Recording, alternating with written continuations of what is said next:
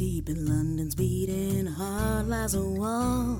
A locked door it be, if you know the call. For if the wall steps aside, be not afraid of what you see, 'cause the wizard world is opened up, as has the griffin. Hello everyone, and welcome to The Shrieking Shack. This is a Harry Potter reread podcast for lapsed fans. I am your host, ZC. And I'm Liz.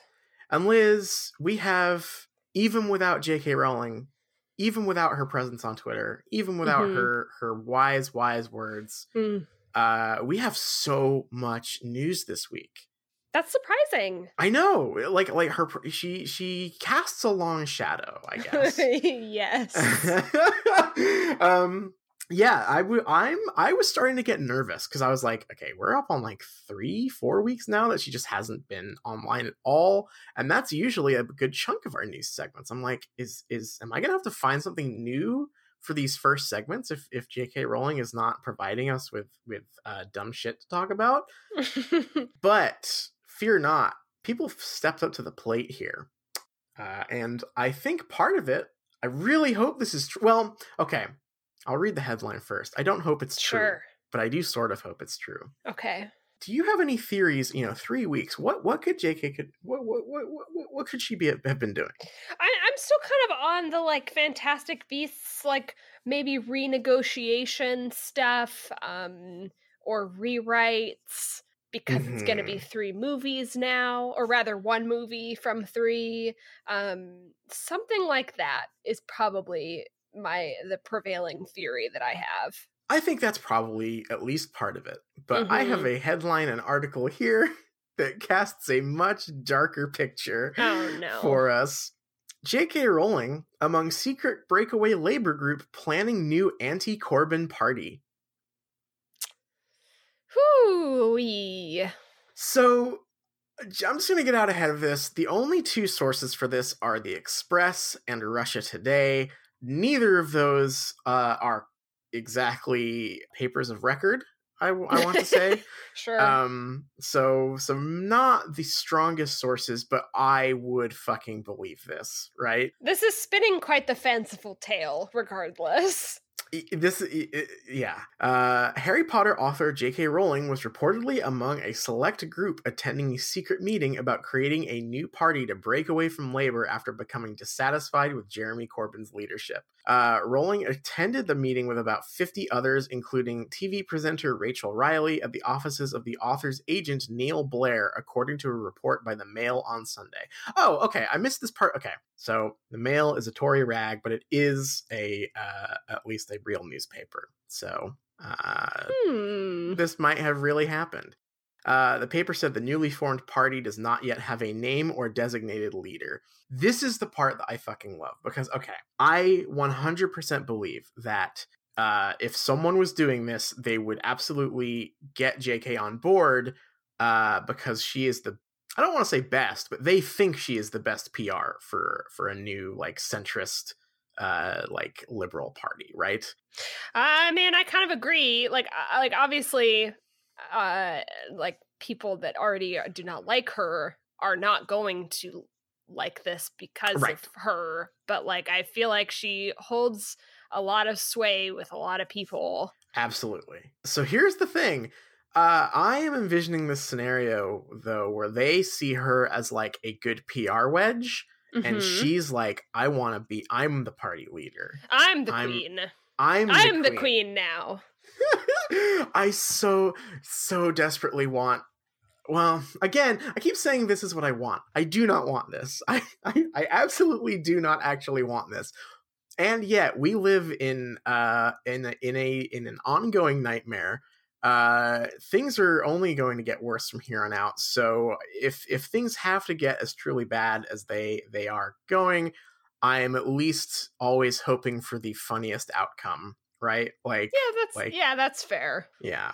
And I think that J.K. Rowling making a bid in politics in a breakaway centrist party, the Lib Dems too, I am all for it. It's going to be J.K. Rowling and Nick Clegg kicking down the doors at Westminster, and they're like, "Hey, we're the Parliament now. We run the show." This is this is such horrible news for me to hear now, right before we go into the last 3 chapters of Goblet of Fire. Oh, right?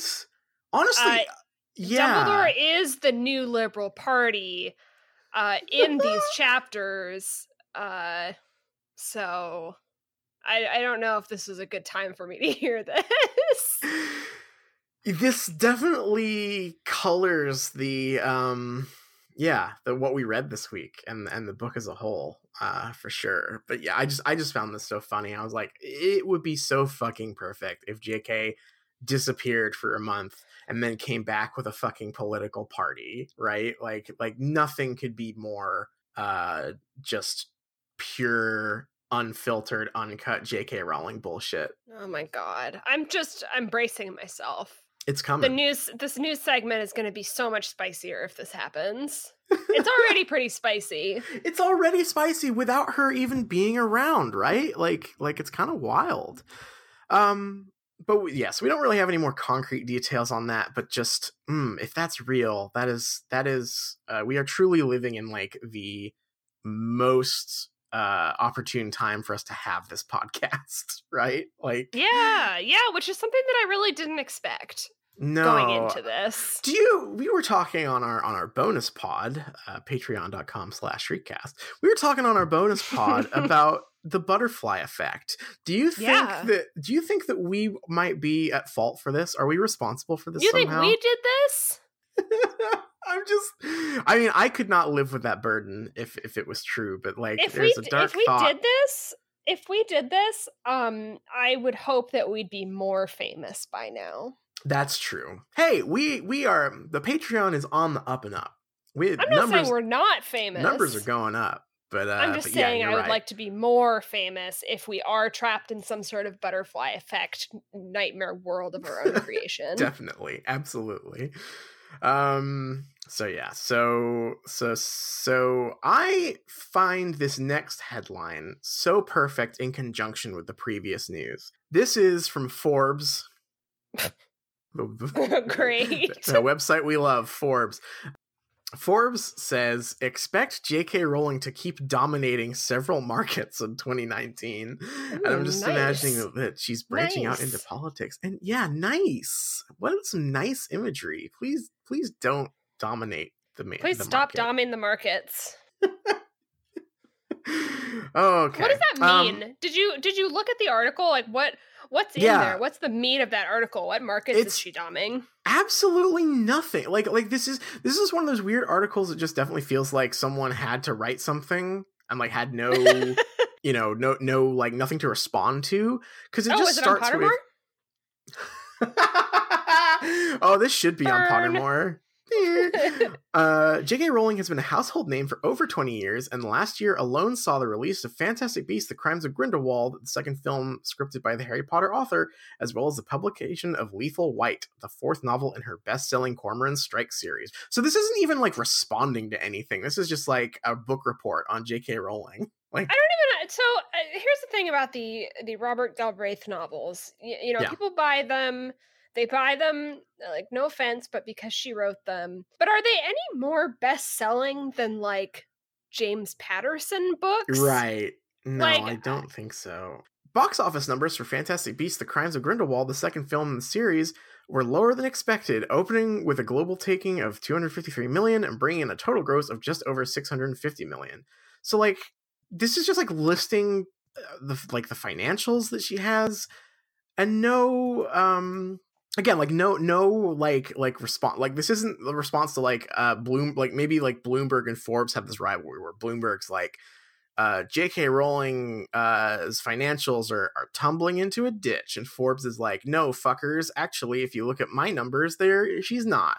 It's not even that. It's just like, here's a wiki article about her money. She has a lot of money. Yeah. And she will probably keep I making was wondering if she was going to break into new markets, but no, it's just like she made movies and books and made a lot of money. We knew that already. Yeah, movies, books, and has a theme park. And they're adding they are releasing that other mobile game. I keep forgetting about that. Yeah. I just want the AAA video game. Where is that? Where is that? We broke that news. We deserve to go to the reveal event for that game. This is such a dull kind of, like, who just sits around going like, oh, I wonder how much money X is making. Like, God. People that read Forbes. That's who. Fuck them. That's what I say. I have some more blessed news here. Moving on from JK, who is very cursed. This is blessed because I'm choosing to interpret this as Daniel Radcliffe secretly listening to our podcast and giving us a little shout out here. That's not what happened, but that's what I'm choosing to believe. Daniel Radcliffe says Harry Potter reboot is inevitable. Like, yeah, we were just talking about that. Daniel, thank you. Thank you, Daniel, for signal boosting our podcast. Thank you, Daniel, for stealing the limelight from the Shrieking Shack. Quote, I am sure there will be some other version of it. I know I'm not the last Harry Potter I'm going to see in my lifetime, he said, while referencing Harry Potter and the Cursed Child actors Jamie Parker and Gareth Reeves, who have both played the famous wizard. the famous wizard. He continued, it will be interesting to see how long those films stay. It feels like there's a sacredness around them at the moment, but that'll go. The shine will wear off at some point. I really like Daniel Radcliffe. Can I just say that here? Like, yeah, he seems like a nice guy. He just seems like he has a good perspective about like Harry Potter and like the film fandom and stuff. Like, he just seems like a nice person. This is also such a safe bet of something to say that they're obviously going to reboot Harry Potter. Although it does make me wonder what Harry Potter would look like if it was if say Harry Potter and the Sorcerer's Stone was coming out this year, the like reboot Sorcerer's Stone, what they would go with. I always wonder. I wonder if we'll ever see leaks or anything from when it was originally supposed to be an animated movie. Like, if you remember, like the first movie was originally supposed to be like books 1 and 2 combined, and like Steven Spielberg was going to direct it, and it was going to be DreamWorks animated or something, which sounds just diabolically bad, right? Like yeah, didn't they kind of tank a series of unfortunate events with that? I don't think it was animated, but wasn't there a movie where they wrapped like 4 books into one and it was really bad and everyone hated it? I remember that movie very specifically because it has one of the like worst jump scares I've ever experienced in my life. It just like left me rattled for like the rest of the week. I don't know if that movie was great for kids. I don't know. Like if you do it now, the third act will just be a clusterfuck. Like that's what they have to do, right? Huge big fight scene. Yeah.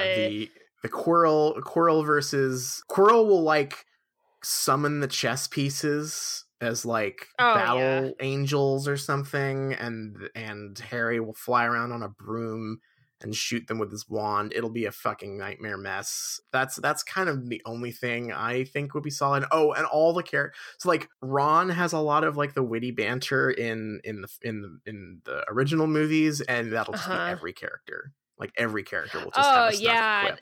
Well, you know, like Harry has a lot of like witty one-liners and things in the books, and yeah, they'll definitely lean into that, and he will be like little kid Tony Stark.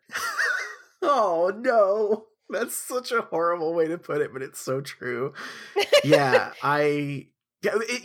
one of those things where it's like I know it will be rebooted, but I am very curious what angle they take. I guess we do have a pretty good picture of what it's going to be like, and it's going to be like the Artemis Fowl movie. Like if you really think about like Harry Potter being made now, I mean, they're making Artemis Fowl, so it's probably going to be pretty close to that. Yeah. So we'll find out. We'll find out what that's going to be like. I forgot about that. Yeah.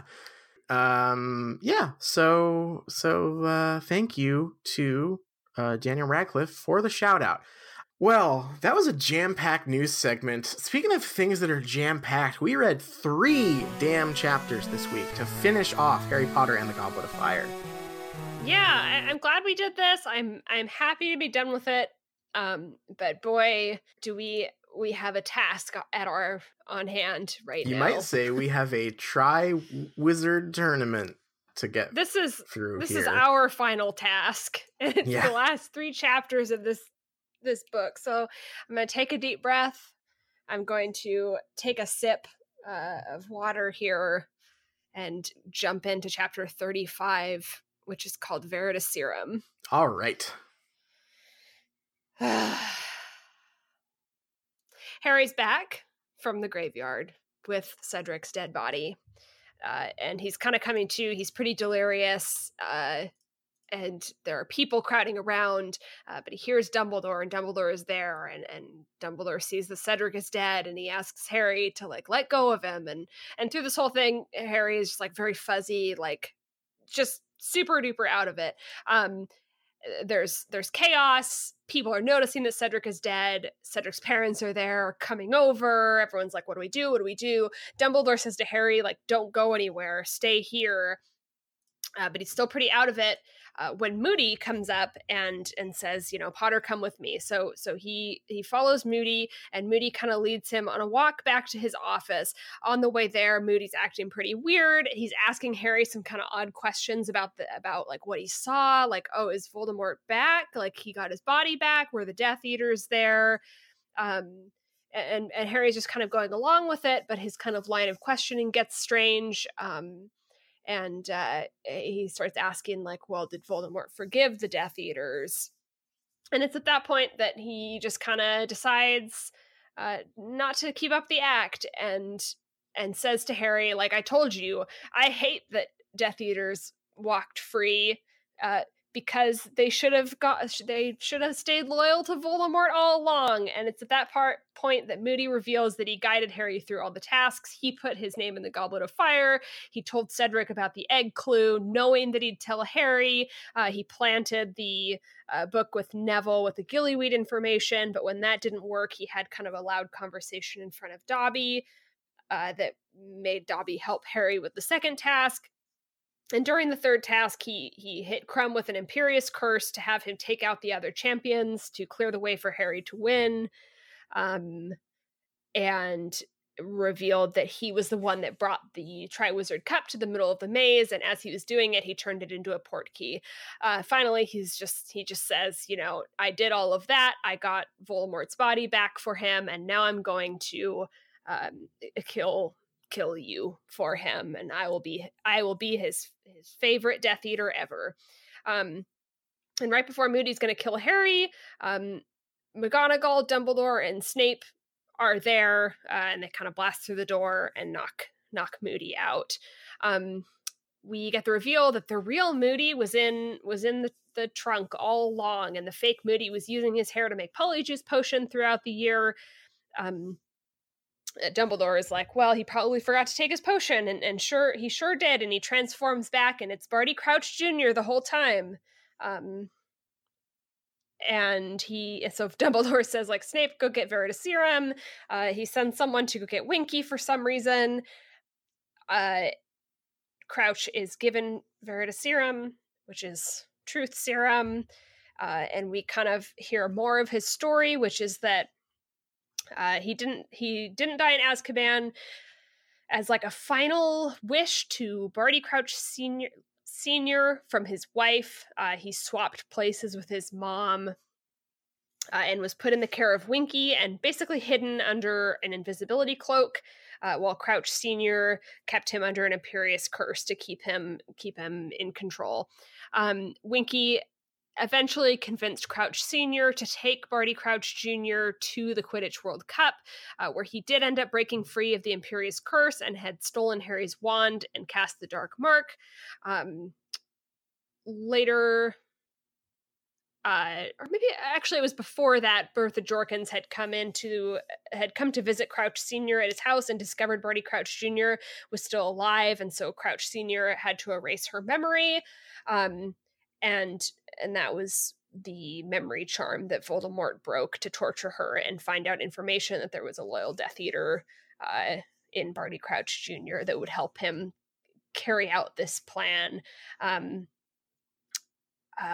Crouch Senior was put under the Imperious Curse throughout this book by Voldemort to kind of carry on, business as usual. But Crouch Sr. did end up throwing off the Imperious Curse, and that was when we saw Crouch Sr. At the Forbidden Forest. But that night, Crouch Jr. tracked him down and killed him.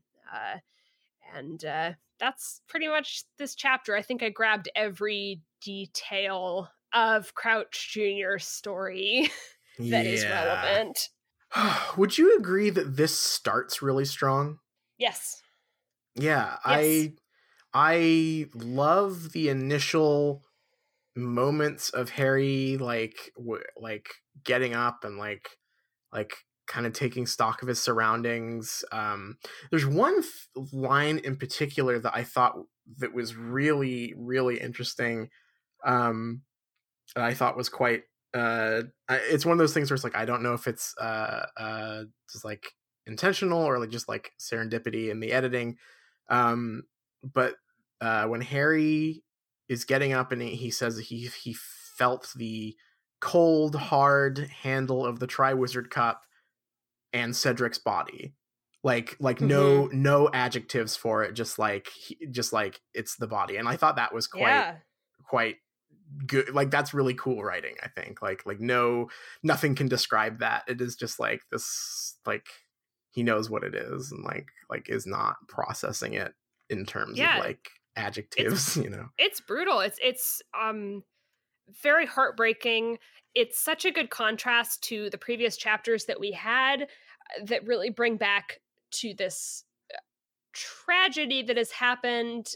And I think it's really effective at kind of getting across that all of a sudden Harry's there. He's had this like huge, traumatic experience. Cedric has been killed, and he's back in this environment where everyone is there for something fun, right? And it's that realization that kind of happens in waves, and it's like it's chaos, and people are pressing in around him, and he's delirious. And I think that's like it's very striking. It's very real. The kind of visceral, like being there as people are realizing that something bad has happened. So I really love all of the way this chapter opens. Yeah. And I think even the first part of the Crouch Moody reveal is great too. The line of questioning that like fake Moody is giving him as they go up to his office is great. Or just like kind of starts like sounding like a typically concerned adult, and then kind of slowly pivots into his like self-interest stuff. And I fucking love the monologue. And granted, we were talking about this before, as we were planning the show. This might have to do a lot with like my memories of the Jim Dale reading of it, but the him rattling off all the things he did with that, who did this? I did. Like monologue is so cool. Like that's the kind of villain speech I want from this book. I think that it really highlights kind of a problem with the other villain speeches too, because he goes through this long monologue of all these things that happened in the plot of this book that we just read and care about, that puts the pieces together. And I think that like it really shows the satisfying part of having a mystery solved. Yeah. And then also puts it in contrast to him telling you a bunch of stuff you don't care about because it didn't happen and you didn't see it and you didn't care how it happened. Yes, exactly. Oh, it starts so strong. I was reading this and I was like, oh, maybe this book really is just gonna like pull it out in the very last minute, right? Like I was on board with him coming back from the graveyard and the chaos and the Triwizard arena, and this scene is so strong. And then all of a sudden Dumbledore and McGonagall are action heroes and they bust down the door and everything gets very stupid very quickly. Yes. It's a bummer. I think that there's a lot of stuff in Moody's kind of late, like his second half villain speech, which is kind of under the influence of Veritaserum, and then also some of the stuff right at the beginning that I just feel like is made a little bit too explicit. I think that the Oh, yeah. counter argument to that is that it's a kid's book and kids might not pick up on subtext as well. The thing that I'm thinking of in particular is that Moody's motivation, or not Moody, Crouch Jr.'s motivations are made explicit in that it is trying to draw a parallel of Crouch Jr. saying, I am like Voldemort. I killed my father too. Voldemort is my new dad. And like that stuff could have all been subtext, I think. Yeah. Oh, yeah. And instead it is extremely explicit. Like, he doesn't go as far as to say like Voldemort is my dad, but he might as well have done. He says no. He says like he is like a new father to me or something. Like it's pretty explicit. And he just goes on and on and on. And it's like, yeah, I get it. Like, he says it in like 3 different ways as he's taught. And it's like, you know, he's going to like me more than all the other Death Eaters. They disappointed him, but I'm, you know, I want to be his son, basically. And like, which I don't dislike as a motivation. No, I think my problem with this is that I think that it is made too explicit because it's a kid's book, which I kind of take a little bit of exception to, because I think that when kids read fiction, they're going to miss a lot of stuff because it isn't relevant to their life, right? It's something that is not going to be meaningful to them, and I think that's okay. Yeah. On the flip side too, I think that like kids, I think that we often don't give kids enough credit with storytelling, right? Like, I think kids are pretty smart and can grok a lot of this stuff. Or like, you know, maybe if they don't get it immediately, you know, if you're reading a book with your kid or they're in school or whatever and they're talking about it with other people, like they'll get there. Like a lot of this stuff, I don't know. Like I mean, especially now, I'm just thinking like we live in a time when like subtext is presented as like cool lore that's like exciting to know and talk about. I think kids could pick up on that stuff, you know, like yeah, I think they both like, even if a kid were to read this and it was less explicit, like maybe they won't be able to sit down and say like, oh yeah, the reason Crouch did it is because you know, he wanted approval from his new father figure, Voldemort. But I like don't even know if that would be their takeaway from this, which states it explicitly maybe 3 times. Like, I'm not sure if being able to articulate that is the important part, and leaving that a little bit more mysterious, a little bit like let you kind of draw your own conclusions and develop your own ideas about what's happening here would serve this better, rather than just like, here is like, and it's also kind of weird from the perspective of Moody saying it. Like he presents such a bizarre level of self-awareness here that doesn't make any sense. Especially contrasted with like some pretty rote, like, oh, he's crazy, like he's a crazy guy kind of tropes that like end up in the like back half of all of this. Well, and the other thing that's a bit confusing here is that like, if someone's defense is going to be, oh, it's a kid's book, it needs to be this, you know, laid out this explicitly, I would argue this is not really a kid's book anymore. Or at least not in the sense that like it needs to have its plotting and theming outlined in plain language anymore, because like, I mean, like, characters have just died. Wizard Hitler is back. Like, someone cut off their damn hand in graphic detail earlier. Like, I think we're beyond needing to coddle the audience, I guess, at this point in the story. Like, yeah, it's just so it's confusing for like the content. If the reading of it is, it's so explicit because it's for kids, that flies in the face of the content, I feel. And that just makes this a kind of a jumbled mess, because it's like very graphic, fairly adult content presented like a like I don't know, like a child's story. It was just a weird way to handle it, I think. So I just feel like it's bad editing, honestly. Yeah. I think that's honestly, true. in this case, just bad writing. Like I don't think the blame needs to be put on the editor here. I think that this solely lies with JK, because it's like, this is a cool character that is being defanged immediately, with the stupidest. Okay, which do you think is a worse plot device for the world building of Harry Potter that is introduced in this book? Do you think the pensive or Veritaserum is worse? I think the way they get around Veritaserum is that I think that, well, no, that doesn't make sense, because I think it's like it doesn't work if you're like strong-willed enough. Like you can kind of like Imperio resist your way out of it. Right. So it's like not admissible in court or whatever, or whatever. Like I think that's like the official lore line, which doesn't make sense in this context, since we have been shown already that Barty Crouch Jr. is strong-willed enough to throw off an Imperious curse. I don't know.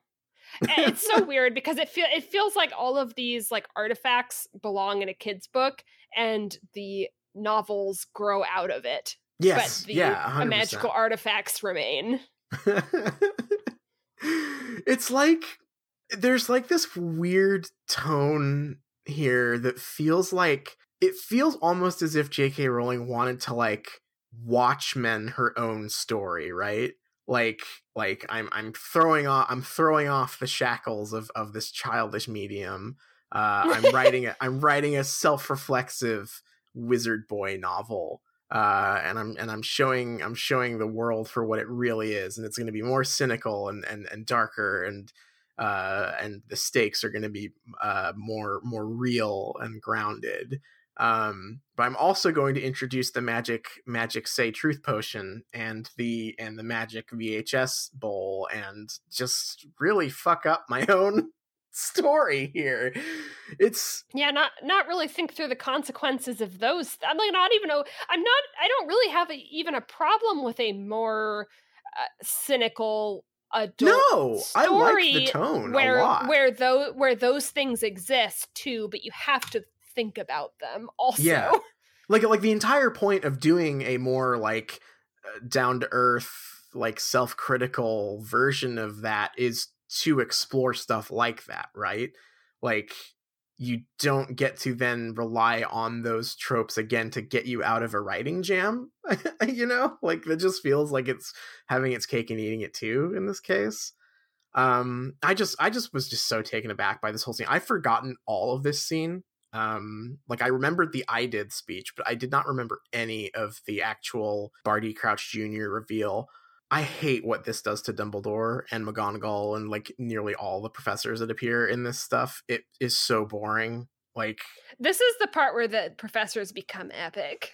It really truly is. This is the turn, and it's so funny to me because it's like a part of the fandom that I don't connect with at all, and it's all the people on the subreddit that post that scene of McGonagall casting the like make the knights turn into like whatever, and they're like, and they post it on the Reddit like once a week, and it's like a GIF, and it's like gives me chills every time. McGonagall's so epic or whatever, and it's like I don't connect with that at all. But I did not realize that heel turn was going to happen in the books at the end of book 4.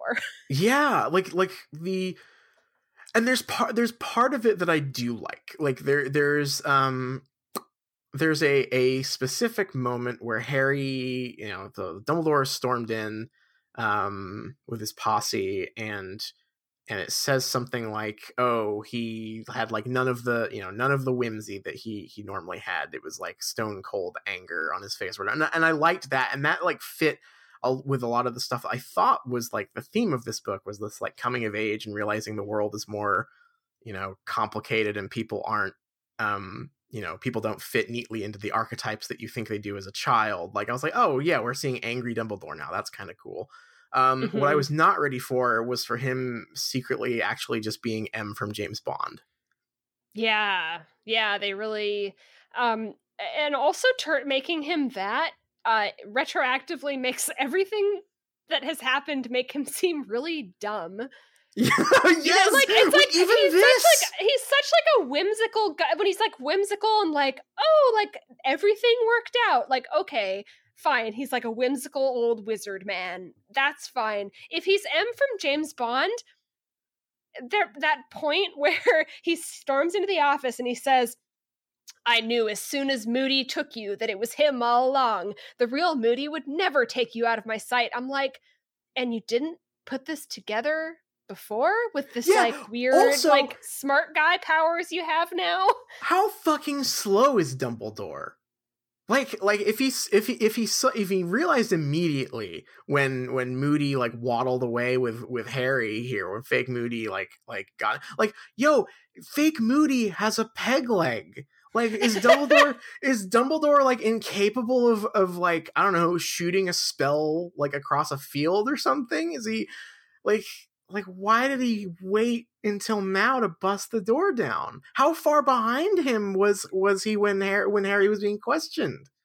Is like what's it's like when you make him this like secret agent guy, the thing that just kills me about this is like he's kind of at arm's length from Harry throughout this book. He's very like kind of lets Harry do whatever, lets Harry go fight Voldemort, and that works for old Dumbledore.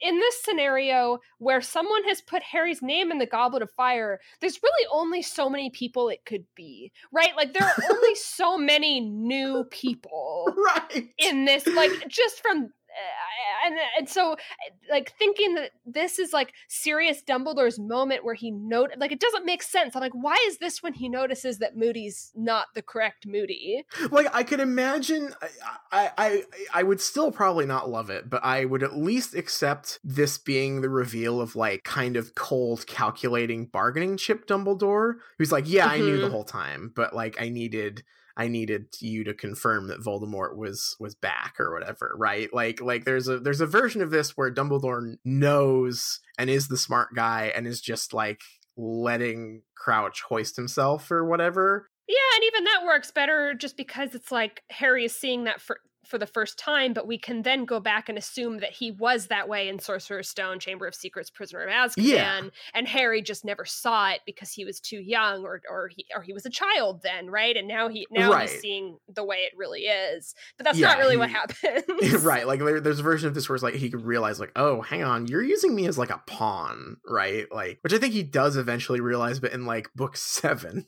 Right, and then Dumbledore says like, yeah, but it worked, didn't it? Well, there is that part where Crouch Jr. is telling Harry that he didn't like account on his stupidity in getting through the Triwizard tasks, which I kind of was like, damn, it's true, he's right.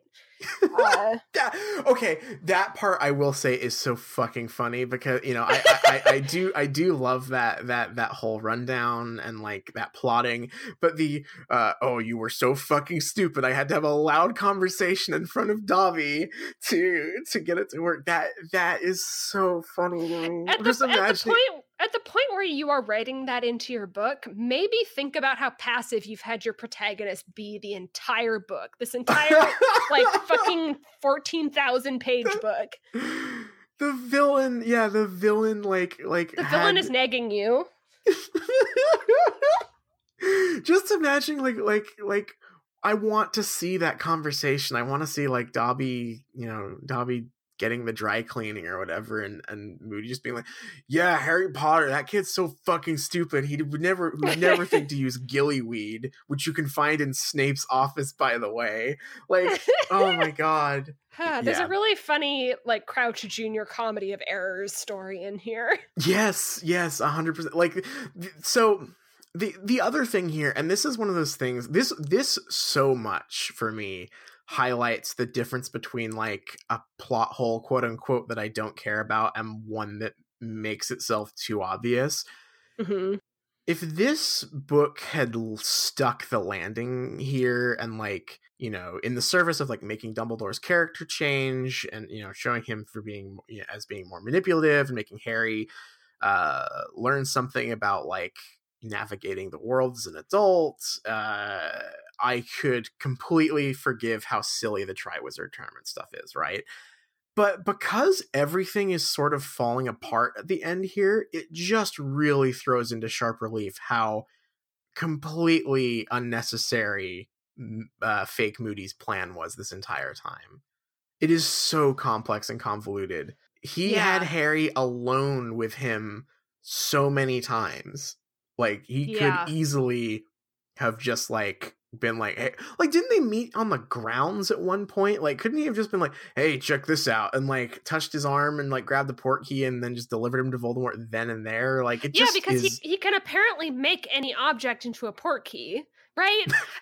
and we know Voldemort has persistent, uncontested access to this graveyard, which, as far as I know, is the only other, like, component here, right? Like, it's not even a time. They didn't even write in, like, a timing thing. Like, it has to be the third moon of like, why didn't they do that? It's easy. Oh, that's such an easy lampshade. One and done. It has to be done on the full moon. Right, but even then, it's like, Moody still, like, instead of walking the trophy out to the maze, he could have just walked it to Harry and said, hey, touch this.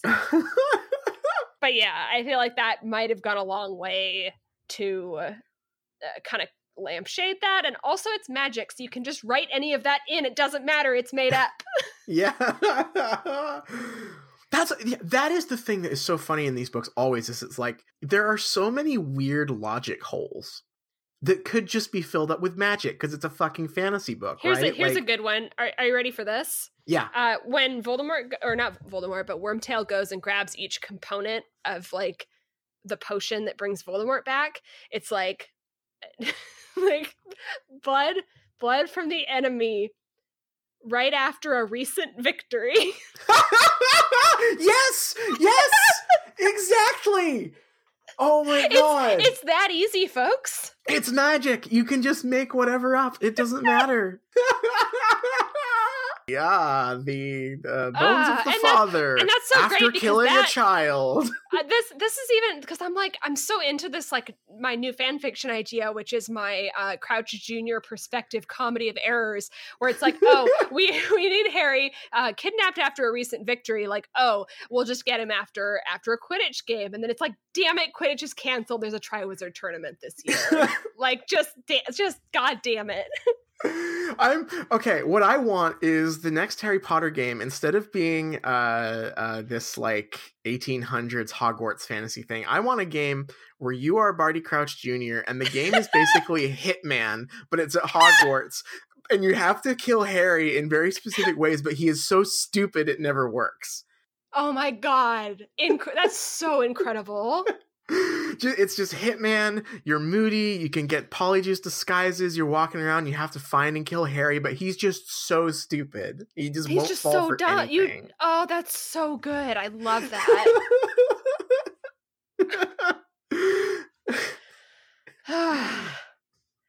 Yeah, I just can't deal with how much of a, like, wasted opportunity this character is. He's so scary. He's so scary. And then he was so scary. Yeah. And then they just turn him into a normal guy, and he just says his whole thing because of truth juice. But he's crazy. That was the other, like, at the very end of this chapter, they just, like, it's another heel turn where she's like, he has an insane smile, and I feel like I'm reading, like, creepypasta. Slender Barty. Barty Crouch Jr. is going to move into the Slender Mansion and hang out with Jeff the Killer or whatever. Yeah. There's and this also suffers, like, it is so funny to me that they needed the truth juice, because he's already saying everything. He clearly is not. We're already pretty chill fresh about it, actually. We're fresh off of not only him explaining, like monologuing to Harry everything. We're fresh off of Voldemort, the Dark Lord, also monologuing unprompted about every little piece of minutia in his plan to Harry. Like, I don't think you need the Veritaserum, and I think that introducing it just makes the whole story. Like, I'm not skipping ahead here because I'll save this criticism for the Fudge stuff, but like just introduces more ways for your own story to fall apart. Like, just let him monologue, I guess. Like hasn't fucking stopped you so far in this book. We got Sirius, we've got Voldemort, we've got Crouch in this scene before he takes the truth juice. Like, yeah, these characters are tripping over each other to tell you stuff. They fucking love it. I was losing my mind. And like, granted, I know that I also keep saying this because I keep bringing it up every episode, but like this dialogue structure between Dumbledore and Crouch is literally a BioWare RPG. Like he has the radial wheel on him and he's like tell me what happened to the graveyard. And then we get like this massive monologue to him. It's like, oh, okay. Tell me what happened with your father. Tell me what happened with, like, it is just Commander Shepard when you meet a new character and you get like that whole radial wheel of like tell me about your military history. Tell me about your parents. Tell me why did you join Cerberus? Like, just what is this place? What is this place? What can you tell me about this place? Yeah. God, it really is. I feel like we can talk about this chapter forever, but I feel like we got to move it along. We do. We can always reference back. I'm going to jump into chapter 36. 36. 36. Oh, 36. hell yeah. Chapter 36, The Parting of the Ways. Dumbledore takes Harry to his office after all of this. Sirius is there. Dumbledore says to Harry, tell me what happened in the graveyard. Sirius kind of objects and Harry kind of doesn't want to. But Dumbledore says, it's like ripping the Band-Aid off. Like, you're going to have to talk about it. If you wait, it's just going to hurt more. So Harry tells the story of everything that happened in the graveyard. He does get to the part about Voldemort able to touch him without getting hurt, saying that Voldemort said that when his blood was used, I can't remember how he phrased it. He said he took whatever protection that Harry's mom gave him. And at that moment, Dumbledore has a look of triumph on his face.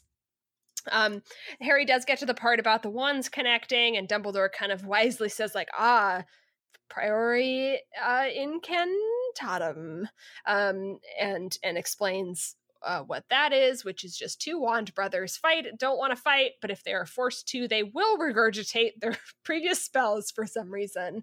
Dumbledore then, says like, hey, thanks for telling me. Now I'm going to take you to the hospital wing where you can recover. And Sirius is going to go with him as a dog. The Weasleys and Ron and Hermione are waiting in the hospital wing and are very relieved to see Harry. But Dumbledore says, like, don't ask him any questions. He's been through a lot tonight. Harry goes to sleep after taking, I think, Dreamless Sleep Potion. But he wakes up to arguing, and it's Fudge and McGonagall. Basically, Fudge went to go and talk to Barty Crouch Jr., but he brought a Dementor with him for protection, and the Dementor just swooped right in and gave Barty Crouch Jr. a little kiss. And so he's basically dead. Dumbledore is like, what happened? Oh no, you've lost your witness to what happened. And Fudge kind of gets defensive and is like, what sort of know? It was a crazy lunatic killed Cedric Diggory, and was a Death Eater. So it's good that he was killed. And Dumbledore says, like, no, he wasn't working alone. Voldemort is back. Fudge basically disagrees. There's no way that he's back. Says that Harry's crazy. He can't be trusted. Kind of says that Dumbledore has been keeping things about Harry from him and has been given too much leeway in the running of Hogwarts. Harry kind of stops pretending to be asleep or kind of interjects and says, like, Fudge, if you've been reading Rita Skeeter, and says, I did see Voldemort come back. He's back. Fudge is still just like, no, he's not. You're all crazy. And that's when Dumbledore gives an epic speech to Fudge. He starts off by telling Fudge... sorry, I'm trying not to editorialize. He starts off by telling Fudge, like, if you know what's good for you, you're going to take the Dementors away from Azkaban because they're going to be in league with Voldemort, and also go talk to the Giants because if you don't, they will also be in league with Voldemort. He's like, no, I will not do that. And I'm just going to read Dumbledore's epic speech because I have no idea how to contextualize this in the rest of the book. And so Dumbledore says, you are blinded by the love of the office you hold. You place too much importance on so-called purity of blood. You failed to recognize that it matters not what someone is born, but what they grow to be. Your Dementor has just destroyed the last remaining member of a pureblood family, as old as any, and see what that man chose to make of his life. I tell you now, take the steps I have suggested, and you will be remembered, in office or out, as one of the bravest and greatest ministers of magic we have ever known. Fail to act, and history will remember you as the man who stepped aside and allowed Voldemort a second chance to destroy the world we have tried to rebuild. Fudge is like, no. And so there's like, Dumbledore says the chapter name, which is "We've reached a parting of the ways." Snape then decides to step in and be like, "You're denying it? Well, check out my tattoo." And he shows Fudge his tattoo. Fudge looks around and is like, "You guys are nuts. Bye." But gives Harry his Triwizard winnings.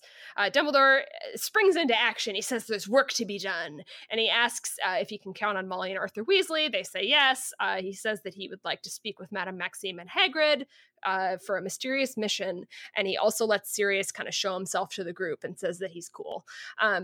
He's going to assemble the old crowd. He asks Snape to go on a mysterious mission, which Snape agrees to.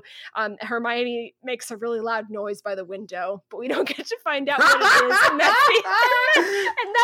and that's the chapter. My unbiased summary of the things that happened in this chapter. Dumbledore has a pensive in his office. He has a pensive in his office. Yeah. They can solve this entire conflict. Snape used his Veritaserum all up on Barty Crouch Jr., so there's really just no way to know. Fuck. This is where everything truly goes off the rails. And this is like a culmination of like all of like this is the Kingdom Hearts crossover event. This is uniting all of my favorite stupid Harry Potter bullshit into one scene. Kingdom Hearts has way more cohesive politics than this does. yes, probably does. That's true. This brings in a little sprinkle of that good farce of too many characters standing in a room while Harry is listening. It brings in completely unreadable politics in regards to the state of the government that the story like revolves around. It brings in way too long monologues that don't go anywhere and have nothing to do with what's going on in the scene. It's just it's everything. It's everything I love about stupid Harry Potter bullshit in one chapter. Yeah. I'm still trying to untangle this one. Can we start with the scene in Dumbledore's office where Harry's telling his story? There's not Dumbledore's a whole lot the worst here. Therapist in the world. He's terrible at this. I mean, he's not qualified. Hey, I know you're traumatized, but could you just like tell me all of it right now? It'll be worse if you don't. He was right though, because Harry's like, oh, that was better. Yeah. Well, because the Phoenix gave him weird tear powers or something. Yeah, I kind of skipped over that because it seemed irrelevant. I guess. Yeah, I guess anyway. It's not because it has to do with the wands. I don't know. We get some important wand lore here, which is just Dumbledore acting like he knew what the wand connecting thing was the whole time and is not surprised by it. It's so confusing because he says, this was the discussion we were having last week about Priori Incantatem, because it's like, wait a minute, isn't that just a reference to a spell that he did that Crouch did in the beginning of the book? But I guess it's also this. It's such a hilarious moment because it in the same way that Crouch saying that Harry is so dumb does to the story, this moment where Dumbledore says, oh, Priori Incantatem, even Sirius is like, oh, the reverse spell? And Dumbledore's like, no, it's a different thing with the same name, actually. Yes! Oh, it's a different, cooler thing with the same name. Again, I know I said this before, but maybe if you're writing that, you should kind of reevaluate what you've got going on. Oh my god. And yeah, this is just so much like, I think, disservice to the Dumbledore character, or at least like makes him so much less interesting. Him just like suddenly becoming just like the smartest, like the thing that made Dumbledore interesting previously is that like he was very smart but sort of like at his own behest, right? Like, yes. Like things came to him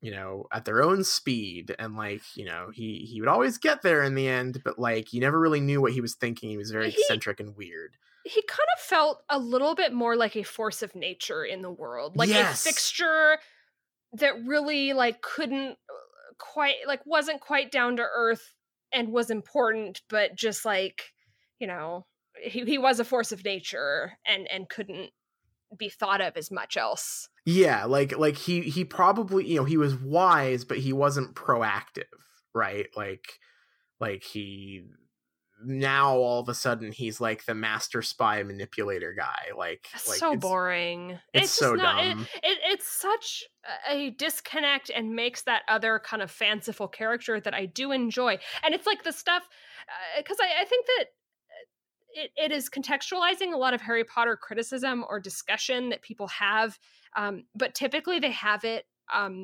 It is a discussion that occurs like wholly in universe. We kind of talked about this, like talking about the events in a story as if they really happened. Mhm. And so I think that there's like a lot of reflexive, like looking back at the first few books and the way Dumbledore acted, and then painting that in like a negative light, like as he is in the later books. And I kind of want to step out of that inter-universe criticism and look at Right. it as a character that just heel turns and becomes a different character halfway through the series. Yeah, it's very, I mean, because like even in the first book, the impression that you got was that he was very wise and definitely like powerful, but like everyone thinks he's a kook, right? Yeah. And him being this like quirky, like quirky wizened guy, I think honestly is more like, I think it would be more interesting if he remained that way in the face of like Voldemort returning, right? Like if shit was like really hitting the fan, but he was just being like just as airy and obtuse, and everyone was like, okay, but Dumbledore, you're like super powerful, what do we do? And he's just like, oh, I like to have a gumdrop. My father always told me that when it rains, you can always find a frog underneath a rock or something. Like, you know, just like I find that so much more interesting, like him being thrust into direct conflict with Voldemort, who is cold and calculating and manipulative and like a spymaster guy. That's so much better than them just being like the same guy, but one's good and one's bad, right? Yeah. It sure turns this into a different kind of story, doesn't it? Sure does. Shall we talk about this fudge scene? Yeah, I can't fit. I read this for the first time a few days ago, and I read it again last night. Because in between, I was like, certainly if I let that percolate and then I read it again, I will have a clearer idea of how to untangle the politics of what happens here. And that is not true. I am still just about as confused, other than coming to like a conclusion that I think J.K. Rowling thinks that racism is an evil guy in a graveyard. Yeah. I honestly think that is kind of the long and short of it. I read that in my summary, I read Dumbledore's epic speech mostly because it comes so out of nowhere. It feels like it's supposed to be like a moral lesson that belongs at the end of a book that is about any of those things. but it's really like, it thematically is such a miss. Like I cannot find anything else in here like even tangentially related, except maybe the Rita Skeeter stuff, sort of. But it's such like a B plot that I also don't care about, that I just can't. I mean, I guess the scene is set up for the next few books, right? It's not supposed to be related to Goblet of Fire at all.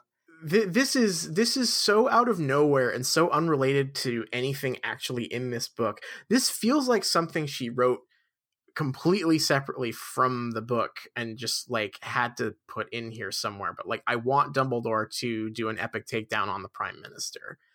Like, is this a Tony Blair thing? Because like, I don't think so, because J.K. Rowling is like prime Blairite, like centrist labor person.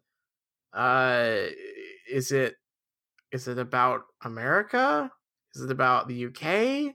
Like, what is, like, is this a Churchill thing? Like, is this World War II? Is she like Fudge? Fudge could be epic like Churchill if he smoked a cigar and stood up to the Nazis. Like, what is the target here? I guess at its most surface, my most surface level reading of what is happening here, unrelated to anything else, is Dumbledore is saying to Fudge, if you ignore a populist, racist movement, it will destroy the world. Right? That's the way I want to. That's my charitable reading of it, right? Like that's the thing I want here. But that flies in, and like, granted, this was 20 years ago. This is being written now, but that is so not J.K. Rowling. Like, I don't know. Like, I mean, I think it's a simplistic, kind of emblematic of the time, idea of how you combat injustice, right? Because it is very like, oh, I see what you're saying. Like, oh, the leader of the system needs to be epic and make the system good, right? Like, right, it's like it's not that the system is bad, it's that if you ignore the comically evil guy in, he will overthrow the system, right? right. Yes. Okay. Yeah. No, I can see that. Because I was just thinking, reading this, I just couldn't help but think about the end of Crimes of Grindelwald and how basically it's the same thing, right? Like the cops have got to be like, It's or it's almost the opposite, because it's like the end of Crimes of Grindelwald is like, if you fight the racist guy too much, then you'll wins. just make it worse, right? Yeah, you'll make him more racist.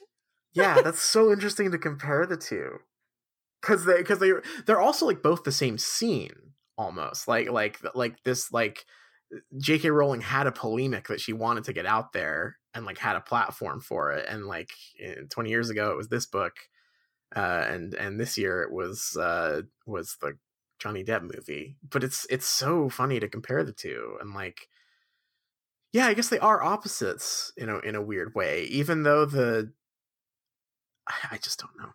I like there is a version of this where I think it's quite radical compared to like where J.K. Rowling is as an author now.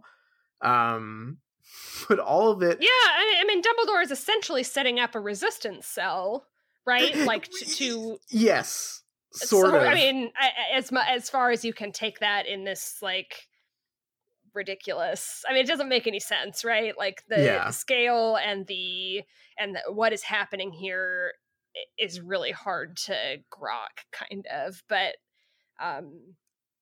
yeah, I don't know how to parse this stuff. Yeah, honestly. it's I totally see the like, oh, this is actually like a more radical position than JK has taken elsewhere, but I also keep remembering that like the rest of these books is this resistance cell and like the Order of the Phoenix and Dumbledore's army, etc., like just trying to get a better Minister of Magic in power, right? Like they're not like changing anything, and they're not like radically overthrowing anything. They're like, no, we don't want Scrimgeour, whatever his name is, Imgur.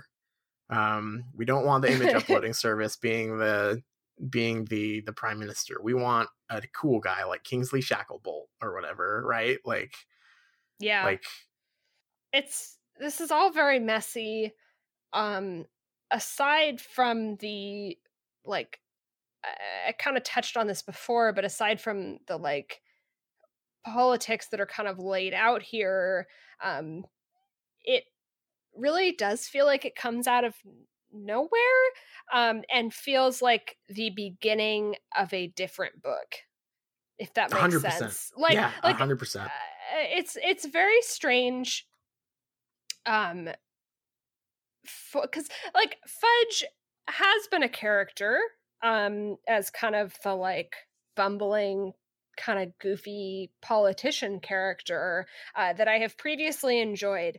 Oh yeah. It feels very strange to me to have the way he's going to be characterized going forward basically just like told to us by Dumbledore, right? Like Dumbledore just like very explicitly tells us his motivations, Yeah. but but it's like it's kind of like based on nothing other than like Dumbledore's word, I suppose.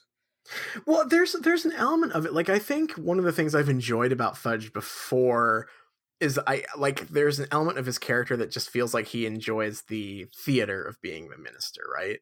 But I think that's different from Dumbledore's accusation, which is that like Dumbledore is basically calling him like power hungry, which I don't think Fudge is. Fudge doesn't seem power hungry. Fudge just seems like he doesn't understand how serious government work is, right? So I find this like recharacterization of him quite odd. Like I feel like the to do like the writer's workshop thing here, I feel like the thing that would have been more appropriate for like Fudge as the character we know him up to this point would be to have him like be like not in denial because it's inconvenient to him, but like be in denial because he's terrified and like becomes completely incompetent, right? Like is revealed to just be completely incompetent and like begs anyone else to take the job or whatever, right? Like just leaves the ministry in shambles because he can't run it with like an actual political problem happening, right? Yeah, I'm kind of noticing some, I mean, we've kind of talked about Harry like growing up, I guess, and like seeing adults as they are kind of for the first time in this book. And I would say that Fudge kind of mirrors Vernon Dursley in a way. Like I almost feel like it's kind of harkening back to like at least the like the things that Dumbledore is saying is gesturing toward the same kind of criticism the book's level at Dursley, at Vernon Dursley, saying like he wants his perfect life, right? Like his like very buttoned up, and like Fudge going to work at the ministry reminds me of Vernon going to work at the drill factory. Or whatever. Yes, 100%.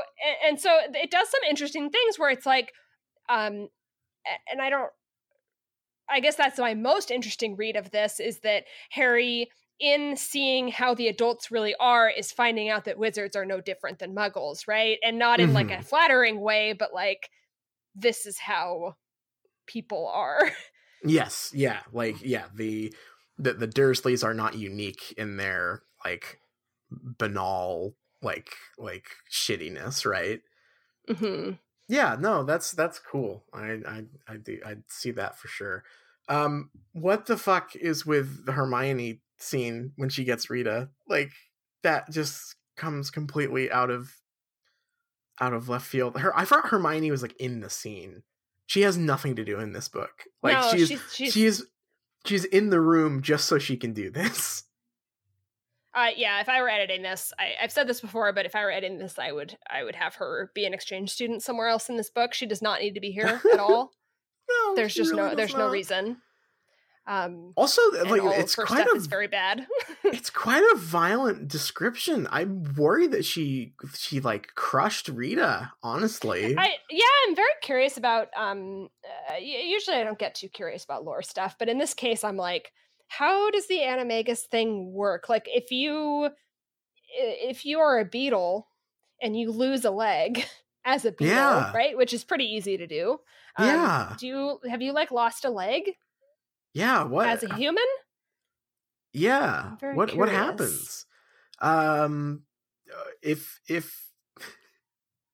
I'm curious too, like if she was caught, was it better for her to stay as a bug and let Hermione blackmail her, or what if she had just popped, like if she just like popped back into human form in the room and like, oops, forgot my hat or something and like ran out the room? Like, would that have been better for her? I don't know what the legal consequences of being an unregistered animagus is. I can't imagine that it's that steep. You're going straight to Azkaban. The Dementor is here. It's already sucking off Barty, and here he comes to get you too for being an animal. Something that I hadn't ever thought about before, probably because the last time I was reading this, I was a dumb kid, but is the implication that the Dementor sucked out Barty Crouch Jr.'s soul because Voldemort asked him to? Or asked it to. I don't know. Or he's like in command of the Dementors and they kind of act in his interest. I never thought about that. I always thought that it was just like, ooh, Dementor, see, he yum yum, like sees a person. Yeah, this has just made such a point to bring up the Dementors being in with Voldemort like 3 or 4 times now.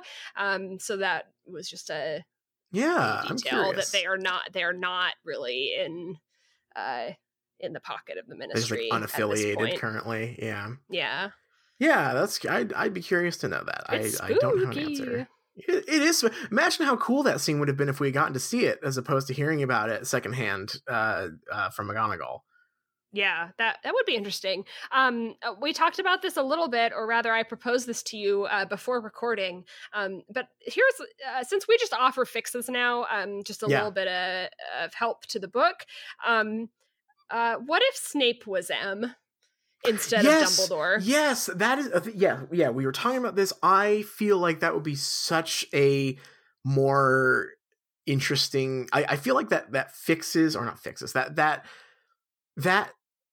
ticks all of the boxes that the Dumbledore change is trying to do for the story, right? Like it is a reveal that a character is more like involved in the grander scheme of things than they've been letting on.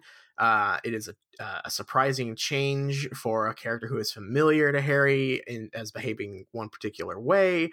But also, like, we know that Snape is like, he loves having power. Like he loves having control over people, and like he would fucking relish the idea of being like the mission giver guy.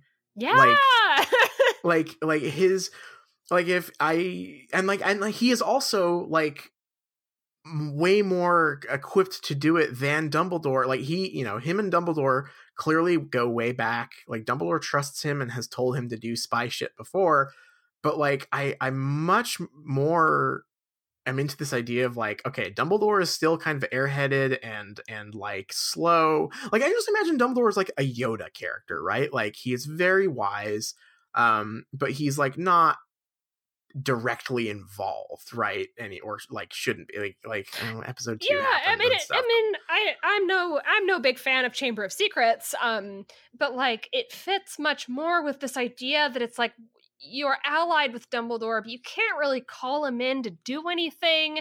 But it's like he will send a hat and a bird, like if you're lucky. And I say that in a joking way, but I do like that a lot more for him. Yes, like he's eccentric and like he is helpful, but his solutions to problems are outlandish, right? Like he is he's unpredictable. And like Snape, on the other hand, we know Snape is clever. We know Snape is ruthless. Snape is 100% the character who is most equipped to be the nitty gritty, like mission planner guy. I think that would just be so much cooler. Like it would give Snape something to do, first of all, instead of just being off screen doing another mission somewhere. But like, I like the idea of him having like, because of the political climate, having like even more authority over Harry would be really funny. Like that would be like a funny consequence of this too, right? Like now you really can't fuck with me, Potter. Like I'm the Spymaster. Like, yeah, and like Harry not wanting him in that role or feeling disrespected by him, but he can't really argue with Dumbledore. Like, I like basically anything else that could come from his arc other than what we got, right? Like pretty much anything is an improvement. I will say I am very biased. I am biased toward cool Snape and Snape becoming cool instead of what he became. But I I like that version a lot better. But there's also a way that it serves both things, right? Where like this could be a cool reveal for Snape, but could also still be very funny. Because like we've seen Snape throw temper tantrums and stuff before. Like, can you imagine him like dressing people down like on debriefings or whatever after they've been on a secret horror mission or whatever? It also makes the Snape Sirius conflict make way more sense moving forward. Like, yeah. Snape won't send Sirius on missions or whatever, instead of them just like kind of fighting for no reason. Yeah. Like he won't trust Sirius. I'm so invested in this. I'm gonna be so disappointed. I know what it's gonna be. You have your fan fiction. You have your calling now. I have so many. My Barty Crouch Jr. fan fiction. The only person Snape Lockhart fan fiction. Yeah. No, you combine them. The only person who can convince him to relax is a strange, annoying celebrity guy. Ooh, I like that a lot. Just has yeah. See, it's possible. We're really off on a tangent here, but I just read all this stuff and I was like, shouldn't this be Snape? Like, shouldn't this be Snape like revealing that like he actually does wield some sort of like actual like authority over everyone here because he's in charge of the resistance per Dumbledore? Like, that just seems like it would be I don't know. That makes more sense to me, and it would certainly be a more interesting character path for Snape moving forward. It's Dumbledore, though. Dumbledore is Dumbledore.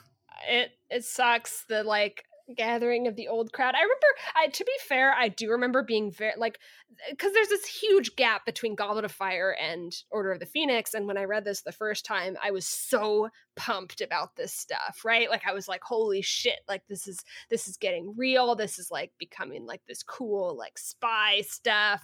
And it just doesn't end up being very cool ever. Oh my god, yeah, it's such a weird turn. We have one more chapter to talk about here. We've got to keep rocking. Yeah, I'll jump into it. It's chapter 37, which is called The Beginning. Harry goes to visit Hagrid. Wait a minute, it's the end of the book. Whoa, that's so crazy. How did she do that? Whoa, JK. Harry goes to visit Hagrid. Maybe Hermione and Ron are there. I don't. It doesn't matter. We find out that Hagrid's been spending time with Madame Maxime, probably on a secret mission from Dumbledore. I wonder what that could be. Nice. We're falling apart right here at the end of this book. We need to I'm not editorializing.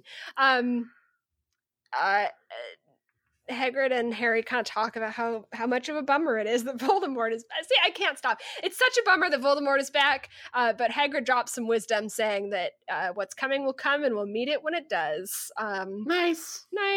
At the final feast, Moody is there, but it's very, like, real moody. It's very somber. There are no house colors up, which there usually are because of the house cup, but everything is black because it's a secret funeral for Cedric, and everyone is sad. Dumbledore gives a speech and says that the official word of the Ministry is that Cedric died in a freak accident, but he owes the kids the truth. Voldemort is back. Cedric was murdered. This is a turning point, and they need to stress community and togetherness to be prepared to fight Voldemort. And Harry kind of sees the Slytherins, particularly Draco Malfoy and Crabbe and Goyle, whom he knows their fathers were at the graveyard, seeing as Voldemort picked them out by full first and last name. And he sees them kind of chatting amongst themselves and not respecting Cedric, not respecting the troops. So Harry is mad at that. It's time to take the train back after the year at Hogwarts. Fleur comes up and says bye to Harry, and she's nice to him and has been friendly since the second task, and says that she'd like to come back and work on her English. I think she also gives Ron a kiss on the cheek. Crumb also comes up and talks to Harry and is very nice and says, sorry, I'm so sorry about Cedric. I always really liked him. He was always really polite and nice to me and welcoming. And as he's kind of walking away, Ron asks for an autograph, kind of has a little inner conflict with himself, and finally asks for that autograph, and Hermione smiles. On the train, Hermione kind of reveals the Rita Skeeter thing. I'm not going to go through it. Rita Skeeter was a bug, and Hermione has been keeping Rita Skeeter in a jar for maybe a month or longer. Yes, a month. Really, yes, something like that. Malfoy does end up barging into their train car and basically is like, haha, bet you're sad Cedric's dead. I'm not. And so Ron, and he also says some stuff about like, you picked the wrong side. So he's going to go with Voldemort, I guess. Harry, Ron, and Hermione pull out their wands and stun him. And also Fred and George are there and also stunned him. So he's out cold on the ground. Fred and George kind of show up as if nothing happened, and they're goofballs. They tell the story about Ludo Bagman. I'm also not going to recount it. It doesn't matter. Ludo Bagman gave them leprechaun gold and then avoided them. At the end, Harry kind of gets a private moment with Fred and George and says, hey, have my Triwizard winnings. If you don't take it, I'm going to throw it away, open a joke shop. We're going to need some jokes soon. Go start your YouTube channel. Harry then meets up with Uncle Vernon and then repeats the narrator, Harry Potter, repeats the Hagrid line at us, and that is the last line, and that is the end of the Goblet of Fire. I'm sorry for this very biased. We did it. We fucking did it. We did it. We finished it. Cedric's dead. Thank you for that. Yeah. Wow. Okay. I'm going to get the good thing out of the way. I do think that the thing at the very beginning of this chapter when Cedric's parents meet Harry is really good. Oh, I skipped that entirely, didn't I? Yeah, well, you did, but like I don't blame you. It is like an island of like emotional content in a sea of just pointless wrap-up stuff. Yeah.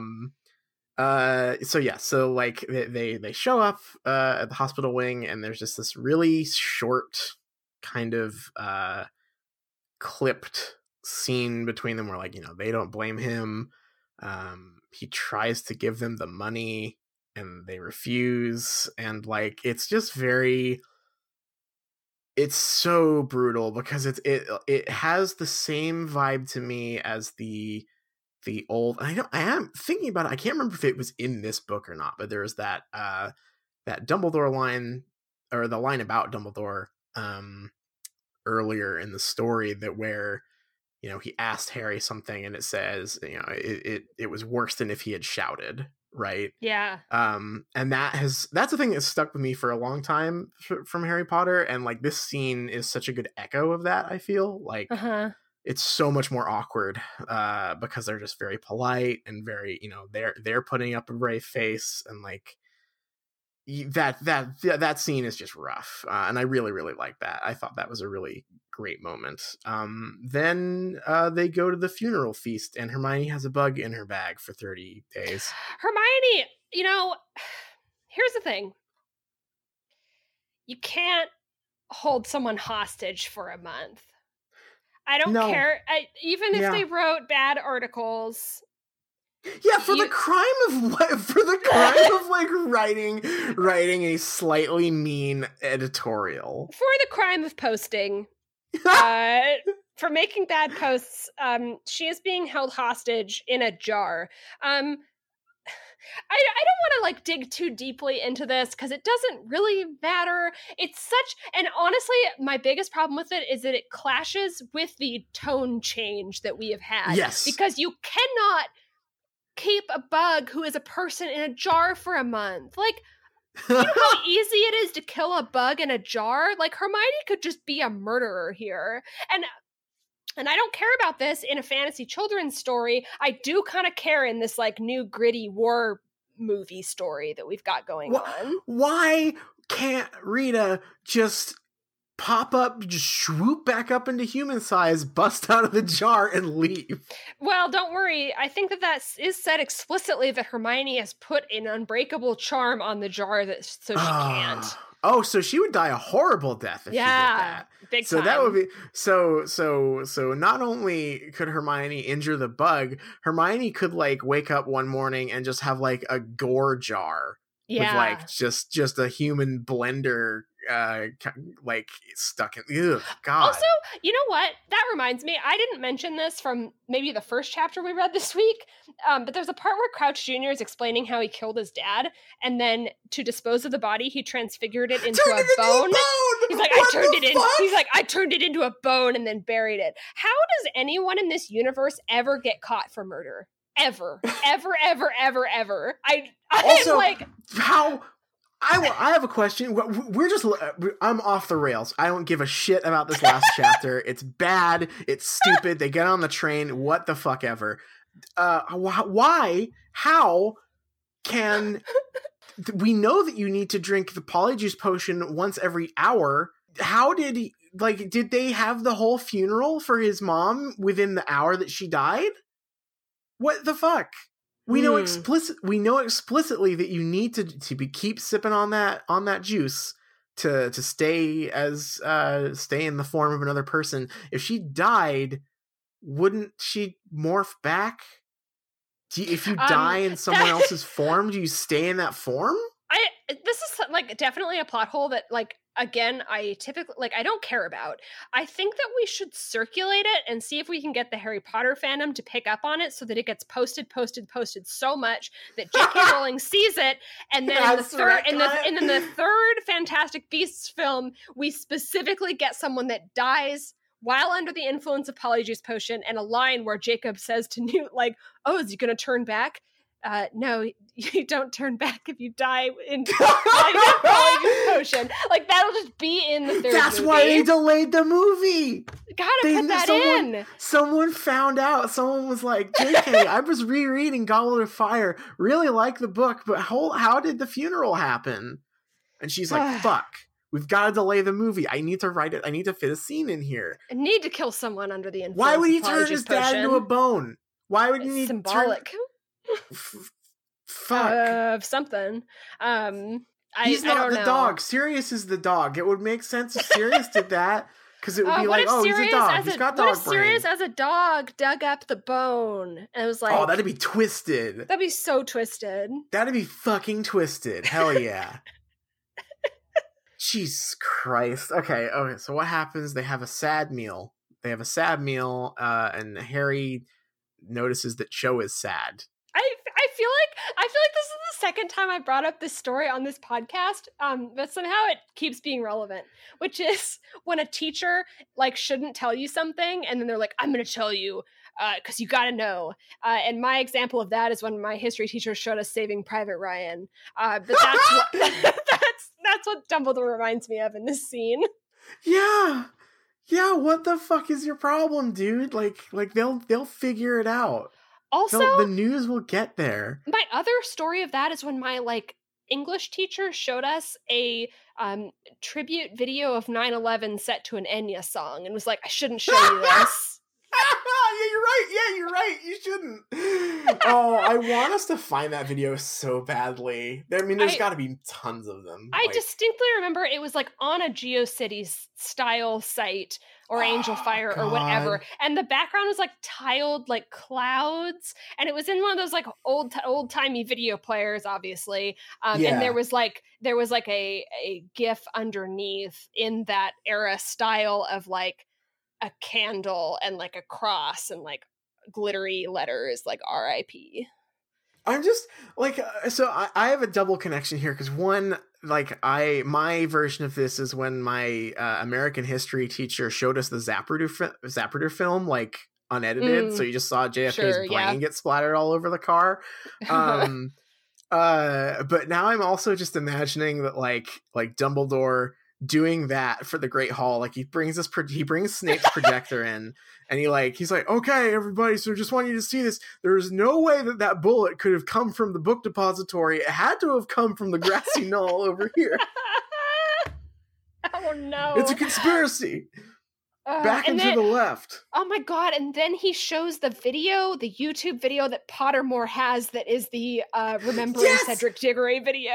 Oh, I need to put that on the Twitter account. There's the official Pottermore account on YouTube has this video that's like Remembering Cedric Diggory, and it's like this 3-frame repeating gif of candles with text over it and like a fire crackling sound. It's so good. Like, oh god, this book is awful. I mean, okay, it's not the this is so frustrating because there's so much I like in this book, but all of it is bulldozed by all the weird bullshit in here. This bizarre tone shift from the like maudlin funeral scene that includes a thing that where we are reminded that Harry has the hots for Cho. I'm surprised that we didn't get a Harry was sad, but he remembered that there was no Cedric, and he was like, well, silver linings. Like, why is that? Why is he looking at her? It's so weird. And then this like scene on the train where Hermione explains that she is a kidnapper. Yeah. And the yeet Malfoy. Yeah. All at the same time. No one seems to care. Like the trolley. I guess the trolley witch was busy selling some pumpkin pasties. Some cauldron cakes. She did not bust out her Spider-Man Dr. Octopus arms and tell everyone to sit down and stop casting spells on each other. No. I do, in theory, I like the part where Harry is like, hey, you should take my winnings because like I know you wanted money, you have a dream, you should take this and do it. I lost my fucking mind when Harry said I feel like we're gonna need some laughs. We're gonna need some jokes. We're gonna need forward. We're gonna need this YouTube prank channel, Fred and George. That is word for fucking word. Like November 10th, 2016, everyone's waking up and going like, well, folks, at least we've got the Daily Show. We're gonna need some laughs from the Daily Show and Stephen Colbert and Bill Maher. I can't wait to stick it to Drumpf. Like it's so like what the fuck? Oh. At least punk rock is going to be great under Trump. Ooh, yeah. Rock against Trump. Where's that? I can't wait for Saturday Night Live now that Voldemort is back. They are really going to stick it to him, and we are going to need the laughs. Oh, this book has killed me. This book sucks. Ah!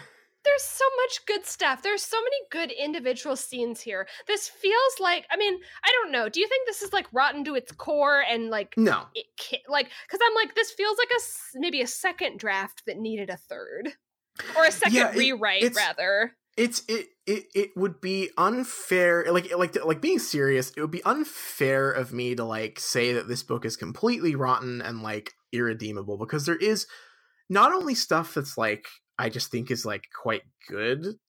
There's stuff that resonates with me personally that's like this is some of my favorite Harry Potter stuff in here. Mm-hmm. Like this I love the second task. There's all of the imagery in the early chapters, like basically everything up through them getting to Hogwarts. I love the like world building, the Quidditch World Cup, and the transition from like how whimsical and goofy and silly the Quidditch World Cup is to the Death Eater March.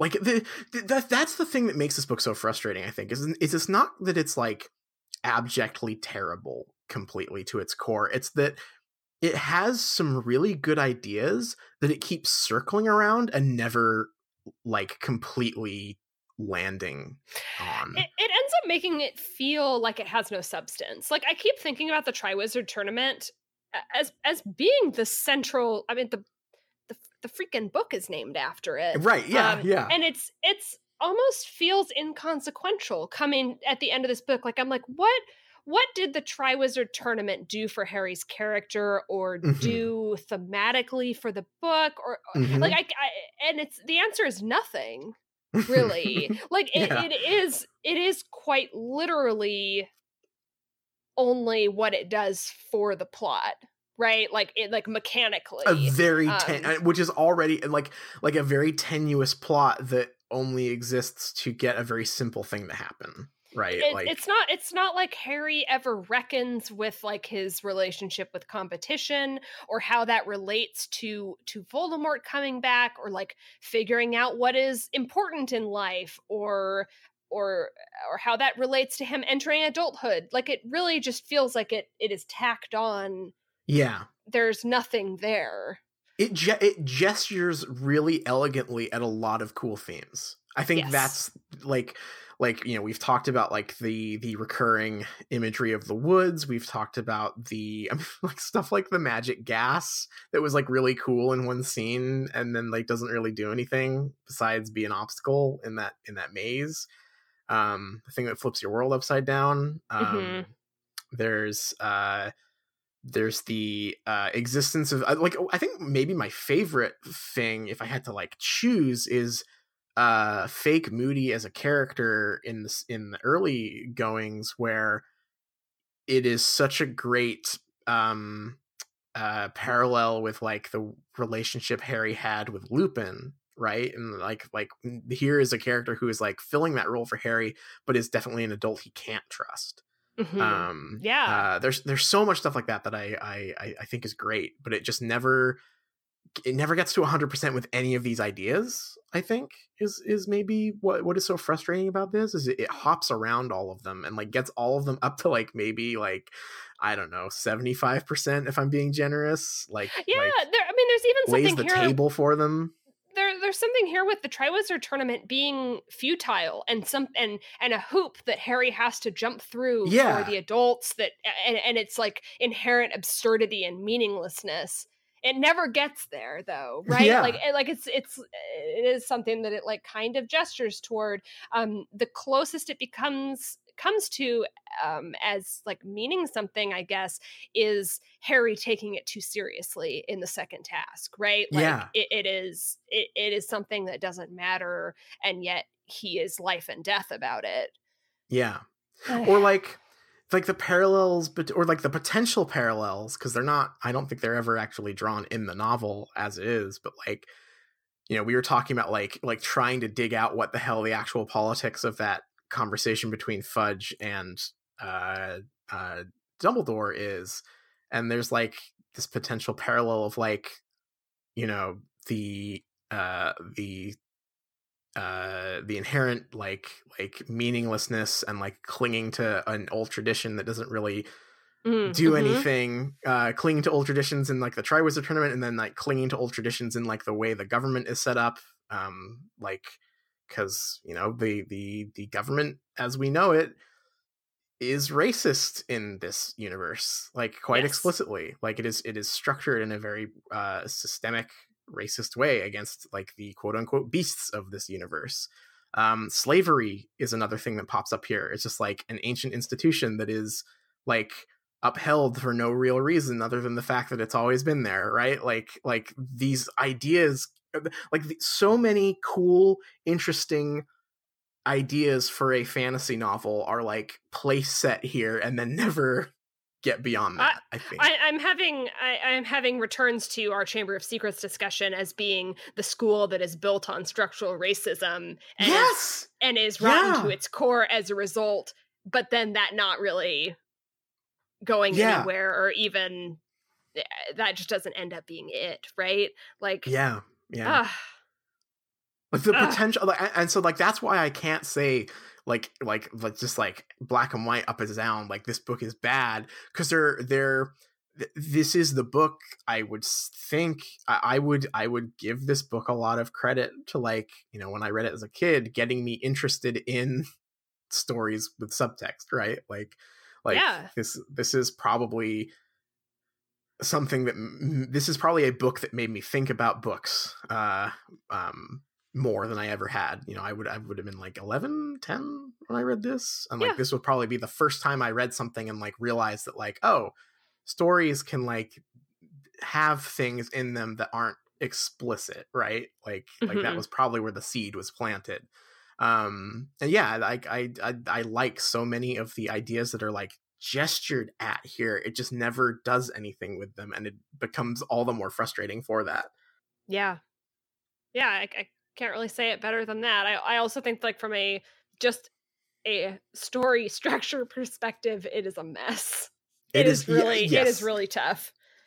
Yeah, and that's like maybe less important, but it is all there. It is like this one's funny because like I remember going into but all three of the previous books knowing what the common like, because there are definitely like quote unquote plot holes that just kind of become cultural memes or whatever, and I just roll my eyes at them because they're never anything that actually matters, right? Like yeah. And so I was going into this book fully expecting all of the jokes about Goblet of Fire to also be that, because there are so many like you know, why is it this whole convoluted plan? Why don't they just use the pensive? Why don't they just use Veritaserum? Why, you know, blah, blah, blah. There's so many of them for this book. And I was like, okay, I'm going to go into this thing and the book's going to be great probably. And all that stuff is going to be meaningless. But actually, I have to say, nearly all of those common jokey criticisms about this book really hit home for this one for me. Yeah.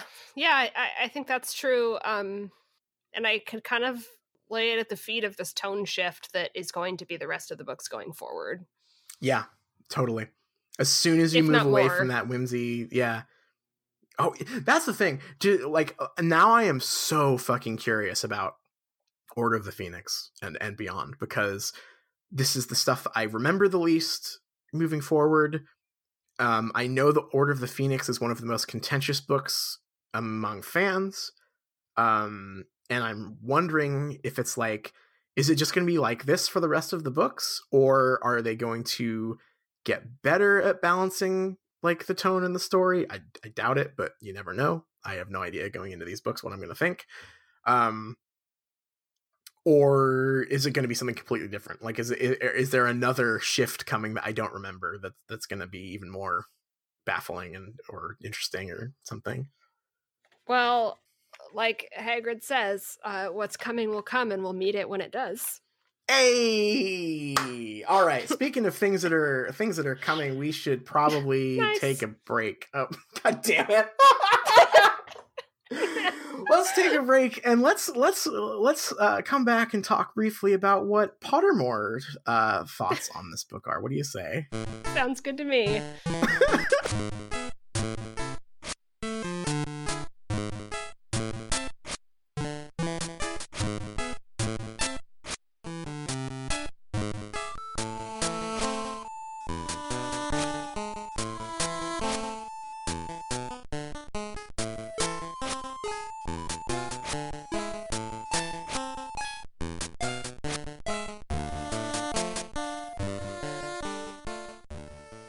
Hello and welcome back. Are you ready to go back to 8th grade English class? Ooh, that's a sure. Tough one, huh? Yeah, why not? If you can think back to 8th grade and 9th grade and 10th grade and probably 11th and 12th grade, all we talked about in English class was themes. That's right. I love a good theme. We've probably talked quite a bit about the themes of Goblet of Fire as we've kind of gone through this book. I'd say that's pretty fair. So now it's a tradition in season 4, our season 4 wrap up of Goblet of Fire. I thought we'd check out what the Wizarding World Book Club thinks the themes of Goblet of Fire are. I can't wait. I think that I'm going to introduce you to each theme, and then maybe we can talk about what we think it's talking about. Okay, yes. Theme number 1, technology. Mr. Weasley asks the Dursleys what a plug is. Yeah. I guess, like, the two things that I would guess would probably be that, right? Mr. Weasley. And like maybe the Rita Skeeter stuff, as in like the Muggle bugging coming up over and over pun? again. Oh my god. Yeah. I thought that was just like a clue for us.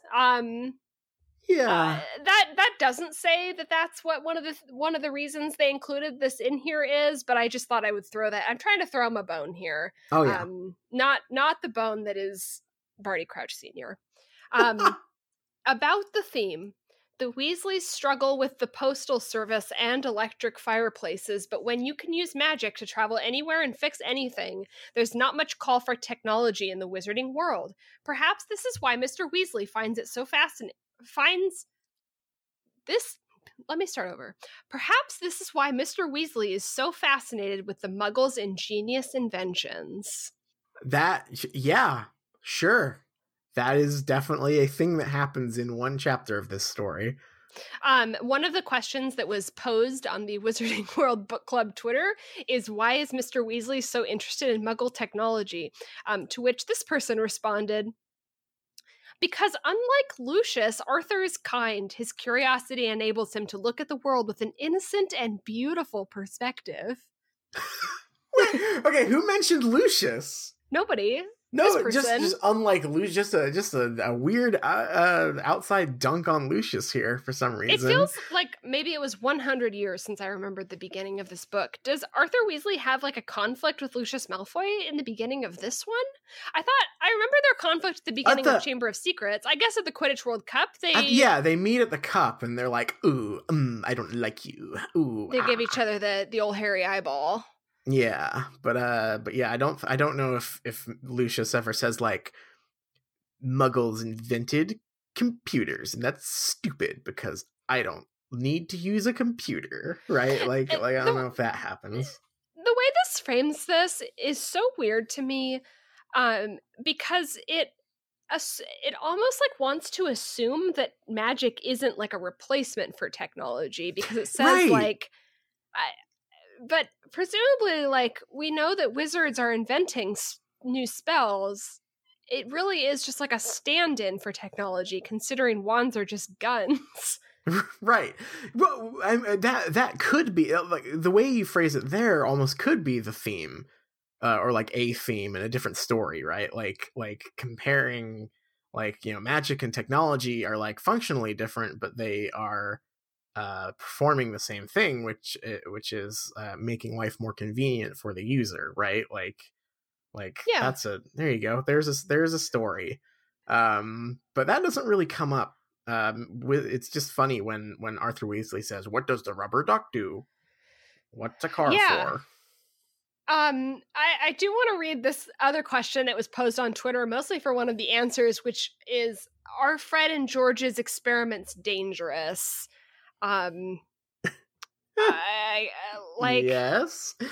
Yes and no, because they are never shown to have like any real consequences. Right. They are not dangerous because the story dictates that they never... I just want to read Megan's response, which comes with a gif of Fred and George, by the way. Hell yes. And it says, "Of course they are. That's what makes them fun," smiley face. Oh no! No. That's a little scary. I don't like that. Megan, no. So the next theme makes a little bit more sense to me. And is a theme that I feel like could have been explored in the book more, and they kind of dropped the ball on. But that's kind of Goblet of Fire in a nutshell. Mm-hmm. Our second theme is international magic. Oh yeah, I would have loved to have seen more of that stuff. This particularly kind of focuses on the Quidditch World Cup. The Quidditch World Cup is Harry's and our first real experience of international magic, uniting wizards and witches from around the world. There's a lot to consider. We learn the mayhem it causes the Ministry of Magic to organize, and that Hogwarts isn't the only school for magic. Yeah. I love all that stuff. The Quidditch World Cup and like the campsite stuff is some of my favorite stuff in this book. When he's going around and seeing all the different wizard cultures interacting, I thought that stuff was great.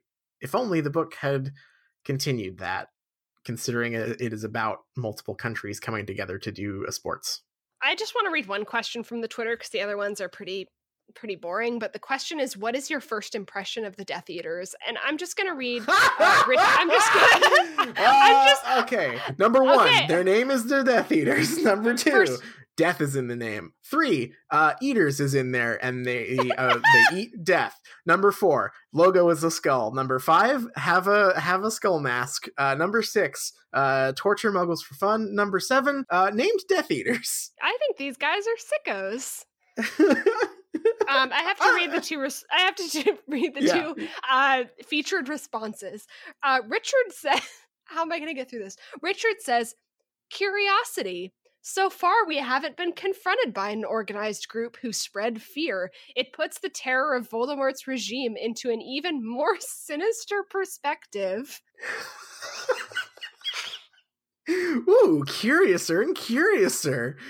I wonder what the Death Eaters are up to. And the second featured response, it definitely changes the tone.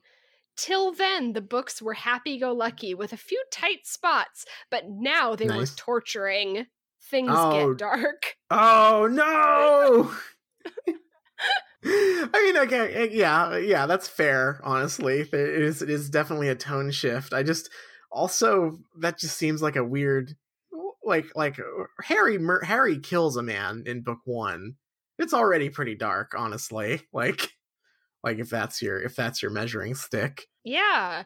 I'll go on to our third theme because it is the third theme is safety. Okay. I'm willing to listen.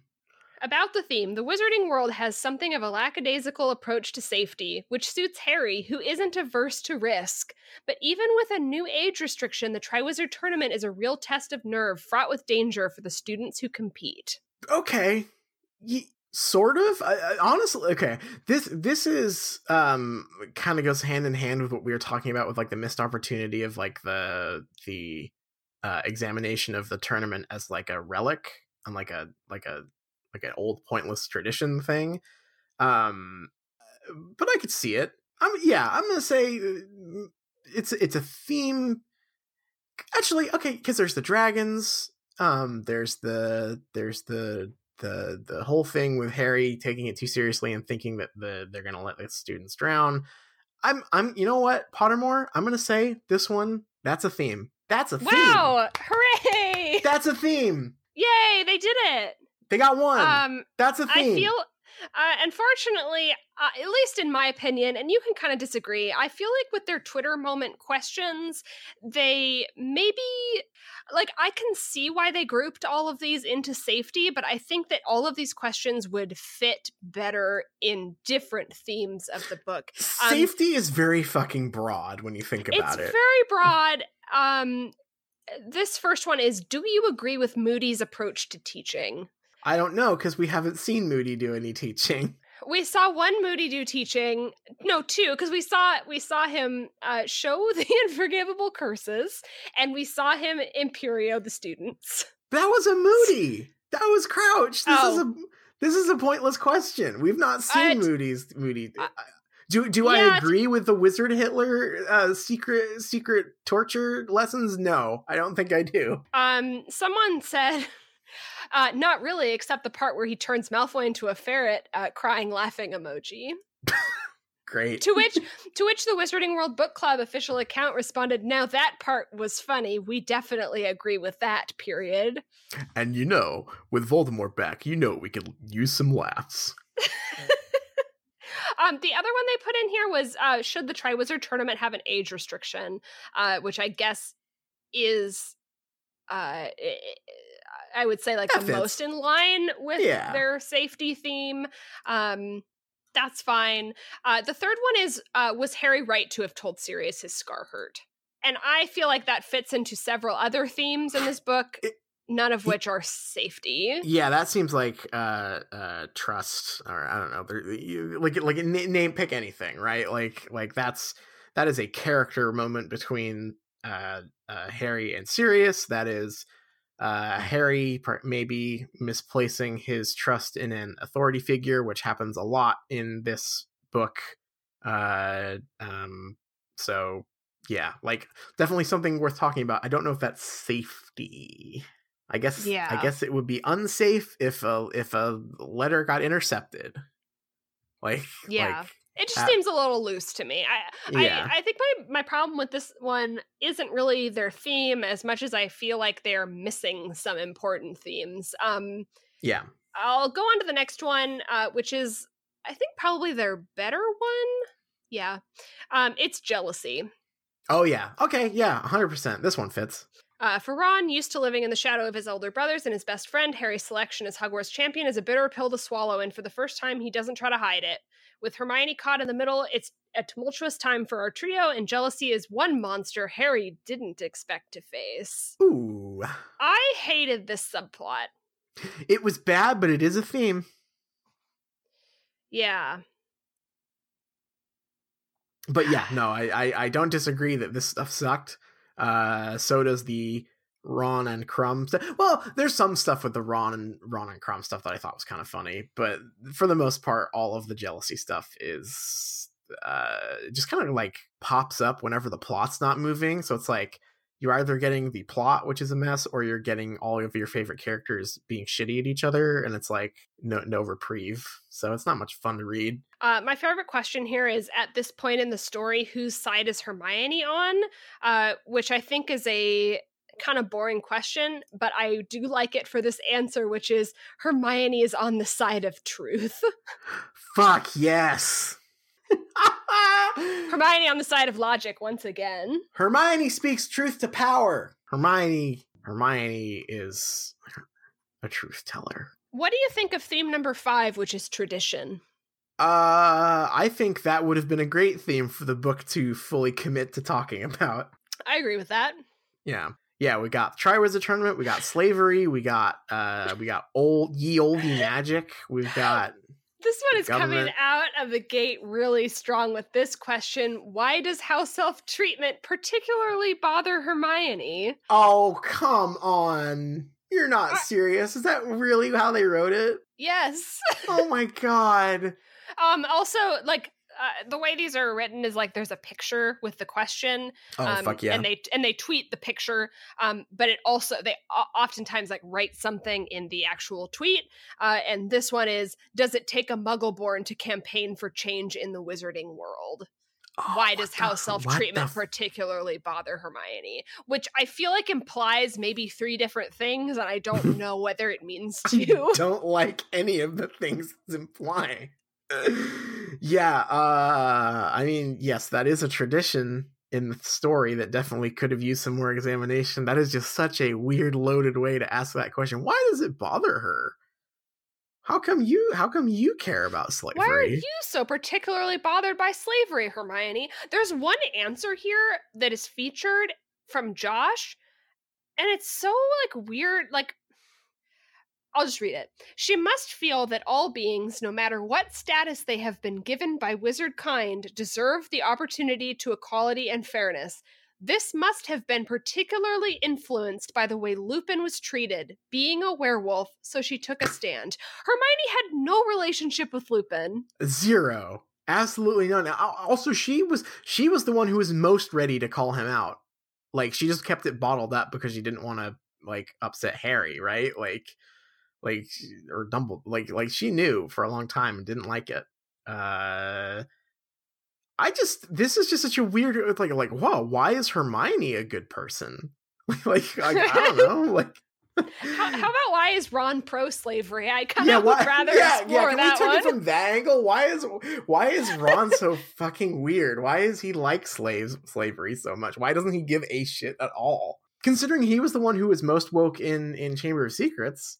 Like, it was his job to, like, deliver the info on, like, why slurs are bad and, like, why wizard racism is bad. But slavery, he's cool with that. Yeah, that's fine.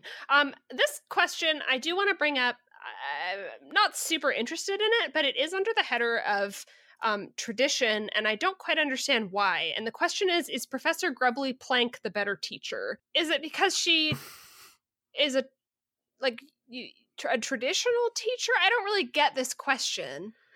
It's got to be that, right? Like, she has the more traditional lesson plan that doesn't involve Scroots or whatever.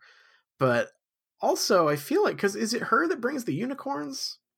Yeah, that also is portrayed as like fairly outlandish. So I don't know if that really fits into tradition. Like they Grubbly Plank seems like a special treat, not like a traditional normal lesson. So I don't know. Yeah, that one seems like a stretch to me. Yeah, when I first read it, I kind of went a little bit galaxy brain and thought it was like a very meta question, as Hagrid is tradition to us, having read it. Like it's what, like. So I do not think that is what it was saying. Right. I think that I'm trying to mine anything from these terrible questions. I could see that though. Like to us, it is a break from tradition that we have this other character doing. Yeah, I could see that. I doubt that's what they meant here. Are you ready to explore the theme moral fiber? Fuck yes, my favorite one. This is the one. This is moral fiber. Why does Ron like slavery? Harry takes the Merpeople's song a little too seriously during the second task, but is rewarded nonetheless. While it perplexes his peers, we can forgive Harry's natural nobility given his history. That he is rewarded for moral fiber shows most of the judges can too. This really bothers me because I don't have a problem with different readings of something, but no. I am just like, this was not my takeaway from this chapter, kind of.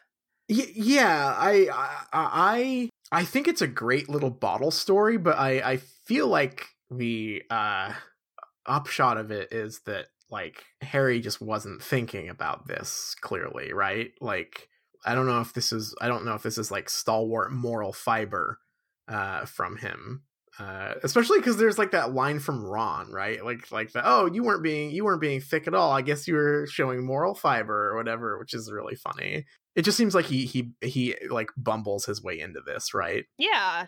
The first question is perplexing to me because is it fair that Harry receives extra points for the second task? No, because Bagman was cheating. I will read some answers. Okie dokie. Here's this one from Natasha. Yes, the point of the tournament is international cooperation. He built relationships by ensuring everyone's safety. The safety was already insured. Come on. This person says they genuinely thought they were going to lose them, which is part of the task. So he acting like that shows he cared more about friends and strangers than winning. That's commendable. I mean, yeah, kinda. It really just comes down to him being a little bit thick, though. Like, the reason he gets the moral fiber points is because Bagman, like, spins it, right? Like, yeah. Like Bagman spins his mistake into a more noble sounding thing. Harry's just being a little silly. And I don't mean that to be like completely belittling of his point of view. Like, obviously it is a like traumatic like thing. You know, he's operating on like an hour of sleep or whatever. He's rushed to this tournament and he's like not thinking straight, but like the mer people are like clearly trying to like get him to go, right? Like they're in on this. Everyone's in on this. Like, obviously the students were in on this. Like Harry made a mistake being sort of dumb because he has a savior complex, and then Bagman bailed him out, right? Like that's the read I have, at least. I wish Harry had failed more in this book. Like, I really wish it had gone more in on him being ill-equipped, ill-prepared, not good at the task, and other people were helping him through. Obviously they were, but he got so many of these like triumphant moments instead of like this like hopeless, unprepared feeling, and then having like absurd things happen that push him through. Yeah, it would have been interesting, I guess, if it was more about him failing upwards, right? Like, yeah. like if Bagman was there, like pulling the strings and like getting extra points, but like everyone, like the thing is like he gets these points and everyone's stoked about it. I could imagine it working a little better maybe if like Bagman, you know, he's still getting those points, he's still doing well in the tournament, but everyone is just like what the, dude, like what are you doing in this tournament? Like how are you coasting through this? Because that is a theme in this book too, is like everyone kind of like the patina of the like Harry Potter mythos sort of wearing thin, and everyone kind of getting sick of him being like the, you know, the cool guy who gets to do everything, and the, you know, the famous teen or whatever, like that starting to wear off. And I feel like that could have worked pretty well hand in hand with that. Yeah. This is going to be a fun one. You know the theme I want. This isn't theme. This is the next question, and I Oh, can't good. skip it. Oh, even better. I will remind you of our theme, which is moral fiber. The Twitter question for this, the actual tweet is sending your own son to Azkaban morally sound? ? And the actual question is, was Crouch right to turn into his own son? What a question. This is where we take our big stance on wizard prison reform, which is Azkaban is bad. Was he morally right to send his son to torture prison? Yeah. Oh God. Yeah, sure. No, I don't think that's a toughie. I think the torture prison is bad. They suck your soul out. There's ghosts there that suck your damn soul out without any you know what's a weird thing? I think it's weird that Harry Potter, which is a story where souls are a real thing, right? A quantifiable thing that you have that is your spirit. Mm-hmm. That gets sucked out of your body, that is described as worse than death. It just seems like death to me. I don't really, I'm not the soul is gone either way, right? I'm not quite clear on what the distinction there is, because it's like, it's supposed to be this like big scary thing that's way worse than actually dying. How is it different? If the soul is you, right? And is a physical, or I guess metaphysical thing that certainly exists, it doesn't make sense. I will not dwell on this because instead I will bring us to our theme that I know that you've been looking forward to the most, which is wand lore. Wand lore, that classic theme we all learned in school. Harry Potter fans are crazy for wand lore. People love wand lore. What does wand lore mean to you? Absolutely nothing. Wow. just nothing at all. All right, well, I guess I'll help you out then. I'll read this about the theme. We know the wand chooses the wizard, and that it was very curious that Harry's chose him. But the connection between Harry and Voldemort's wand goes right to the edge of what is known about wand lore. Used against each other, yet both containing a feather from the same phoenix. That mysterious connection saves Harry's life. Does that clear things up? That's one hell of a theme. That's a theme that pops up everywhere in storytelling for sure. Where can I read more books about wand lore? I need some. Yeah, what else has wand lore in it? C.S. Lewis doesn't have any wands in his books. Tolkien doesn't really have wands. He has staffs. I need magical object lore. This is something I forgot to bring up in our chapter discussion. Yeah. That part where fucking Dumbledore and Harry are talking about the wand goop thing, and Harry's like, how did you know that my wand had fox's feather in it? And he says, Ollivander sent me a letter right after you bought it. Fuck. Like, thanks. Okay, cool. I'm glad everything is connected conveniently in this really bizarre, meaningless way. That's what I love. That's what I love.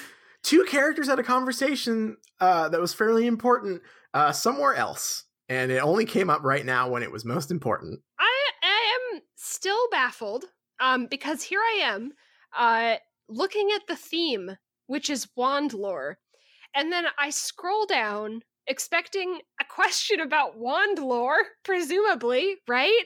Mm-hmm. But no, the question is, why do Cedric and Harry want to share the Triwizard Prize? What? What?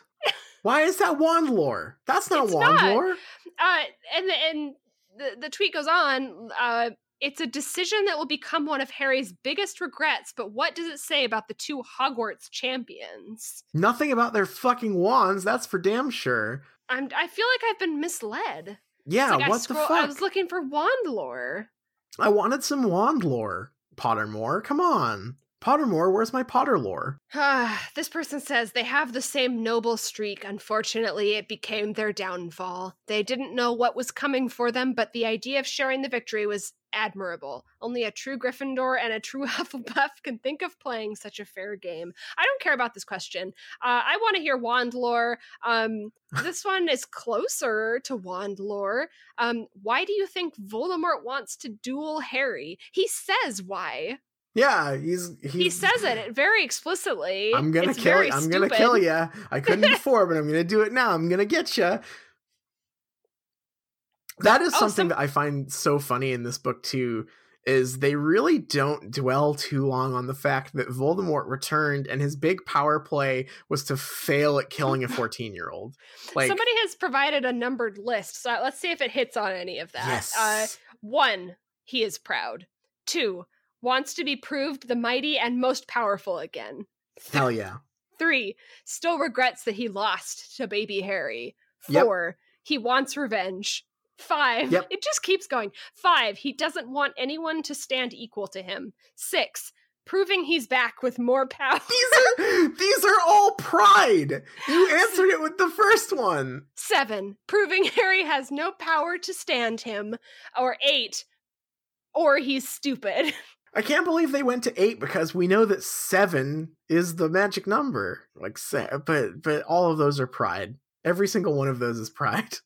The last question in wand lore is Harry more lucky than he is skilled in magic? Yes, he is the protagonist. This is such a weird answer. I don't think he's necessarily such a good wizard. He's just a clever, inventive boy. Oh, what a clever little boy you are, Harry Potter. So that's it for inventive. wand lore. I don't think any of those they couldn't even think of a question for their own theme.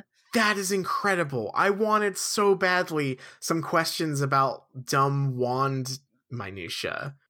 Yeah. What a missed opportunity. I was hoping for like, do you think Voldemort's wand is swishy or straight?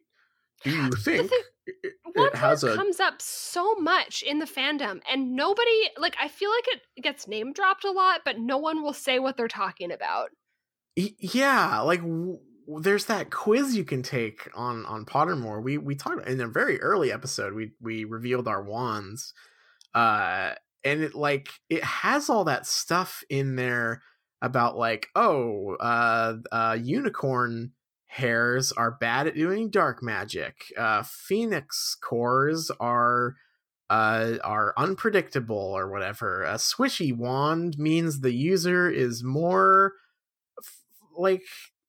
untrustworthy or something, right? It's very it's all very plainly laid out in a very weird way that never actually comes up or matters in the story. Yeah, it when it does come up, it's always new information, right? That it matters in that moment and will never come up again. Yeah, Priori Incantatem fucking was made up on the spot for that scene. And that's not really lore. That's just a thing that you did for your story. I take issue with our last theme here. And our last theme is immortality. I understand. I understand I think that is true. I think it is much. I guess my issue with it is that I feel like it is much more a theme of the first book, whereas Voldemort's goals in this is less that and more I gotta get my body back. Yeah. Okay. So I agree. When I hear immortality, that to me is a theme of the entire series, right? And it kind of doesn't pop up that much in this book specifically. Yeah, it almost seems like a break from that theme in that it's like Voldemort certainly has that as his ultimate goal, but he is accomplishing a short-term goal in this book, right? Yeah, his short-term goal is mortality. Like, he's just normal. I want normal. I need to stop being a stupid spirit. I'm going to be a spirit forever. I need a body. Yeah. So he's got immortality on the brain for the future for sure, but right now he's got his money on his mind on his money. Actually, I will say that I almost am more into this idea of the theme being mortality, specifically because Cedric also dies in this book. It says about the theme, what Voldemort reveals to his Death Eaters in the graveyard after the Triwizard Tournament shows his desire for immortality. Because he says it. Well, Cedric's death is a sudden reminder of mortality, but Harry's support from his friends and Dumbledore's attempts to unify the wizarding world remind us of Voldemort's lack of appreciation for the things that actually make life worth living. It's too bad Cedric didn't have enough cool famous friends. Right? This page is the one, it has the Remembering Cedric Diggory video embedded into it. I'm gonna post that on Twitter once this episode's up. It's too good. People might not be ready for it. They might shed a few tears. It's very emotional. Yeah. It's yeah. So yeah, I guess don't watch it if you don't want to cry, because it does have at least 3 frames of animation in that. It sure does. Candle GIF. Yeah, so, I would like to talk about briefly. By the way, can we talk about the immortality article that theme links? Yes. I really want to discuss what the Pottermore website itself has to say about immortality. Do you have that handy, or shall I pull that up? Let me scroll up because it's right here on this page. Okay. Don't worry. I don't know where to start with this. Did you know Voldemort isn't the first character, fictional or otherwise, to lust after immortality? No! Really? We only need to look at the long-established legend of the Philosopher's Stone and its elixir of life to confirm this. So where did the concept of eternal life come from? And how has it become so entrenched in our culture? Here's our handy guide. This is a very long article. Yeah, this is 100. This is a lot of Pottermore articles have the energy of like, well, I've got to write 1,000 words by tomorrow, right? But this one is just the most. This radiates that so strongly. It is a book report on immortality. The Mesopotamian poem, the Epic of Gilgamesh, is considered by many to be the earliest surviving work of literature, and at over 4,000 years old, it dwells on its hero's quest to become physically immortal. Meanwhile, around 200 BC, the first emperor of China was so obsessed with achieving immortality that he probably killed himself by eating mercury, which was thought to have life-lengthening properties. Oh, the irony. Thank you, Pottermore. It also has a header that is immortality achievable, and the first line is, so, is it actually possible to live forever? It depends. What does that mean? They know something. It also brings up a jellyfish that apparently doesn't have like a natural lifespan. It will just live forever. Which like I think that there are a few animals that kind of are that way. I know lobsters are, but they will die because their shells won't grow anymore. Yeah. It's just it's a very funny book report of just like random, like, here's immortality and other things, which honestly is very strange to see on Pottermore, like referencing other. You're seeing Pottermore reference like ye olde literature is very funny to me. But yes, go read the article. It also benefits from having like the best headline combo on the website, which is Pottermore's Guide to Immortality, and then it just is Cedric Diggory dead on the ground. It's really good. Our first question in the theme of immortality is, why does Fudge refuse to believe that Voldemort has returned? What? Hello? Did you get that question in the wrong theme, Pottermore? What? What does that have to do with that? What is Pottermore? Potterless. I am very interested in what other people have to say about this chapter. just because it is so baffling to me. It is a truly baffling chapter, yes. This person says, Fudge is a man more concerned with pride and public opinion than doing what is right. He wants to stay in power, not stand up to Voldemort. Okay. This other person says, Fudge has built himself a little nest of corruption. Admittedly, with the influence of wizards like Malfoy, he flatters himself, but internally knows it can all be quickly usurped by someone more competent. A new war brings his two fears, Voldemort and losing his position. I mean, yeah, kinda. But, like, what does that have to do with immortality? Like, Fudge doesn't want immortality. Fudge just wants to have a fun desk job where he does nothing and gets all the rewards, right? Like, that's not immortality. I think that this, because I think it is that they are close to something here, which is from Dumbledore's epic speech. Oh, which is when you'll be remembered. Yeah, thing, and it's right? like, yeah, he won't be, because he's gonna take the coward's way out. And I guess, like, I can see that. That's like, yeah, metaphorical immortality. Sure. Okay. I don't think the question really gestures toward that, but I'm going to give it a little bit of the benefit of the doubt.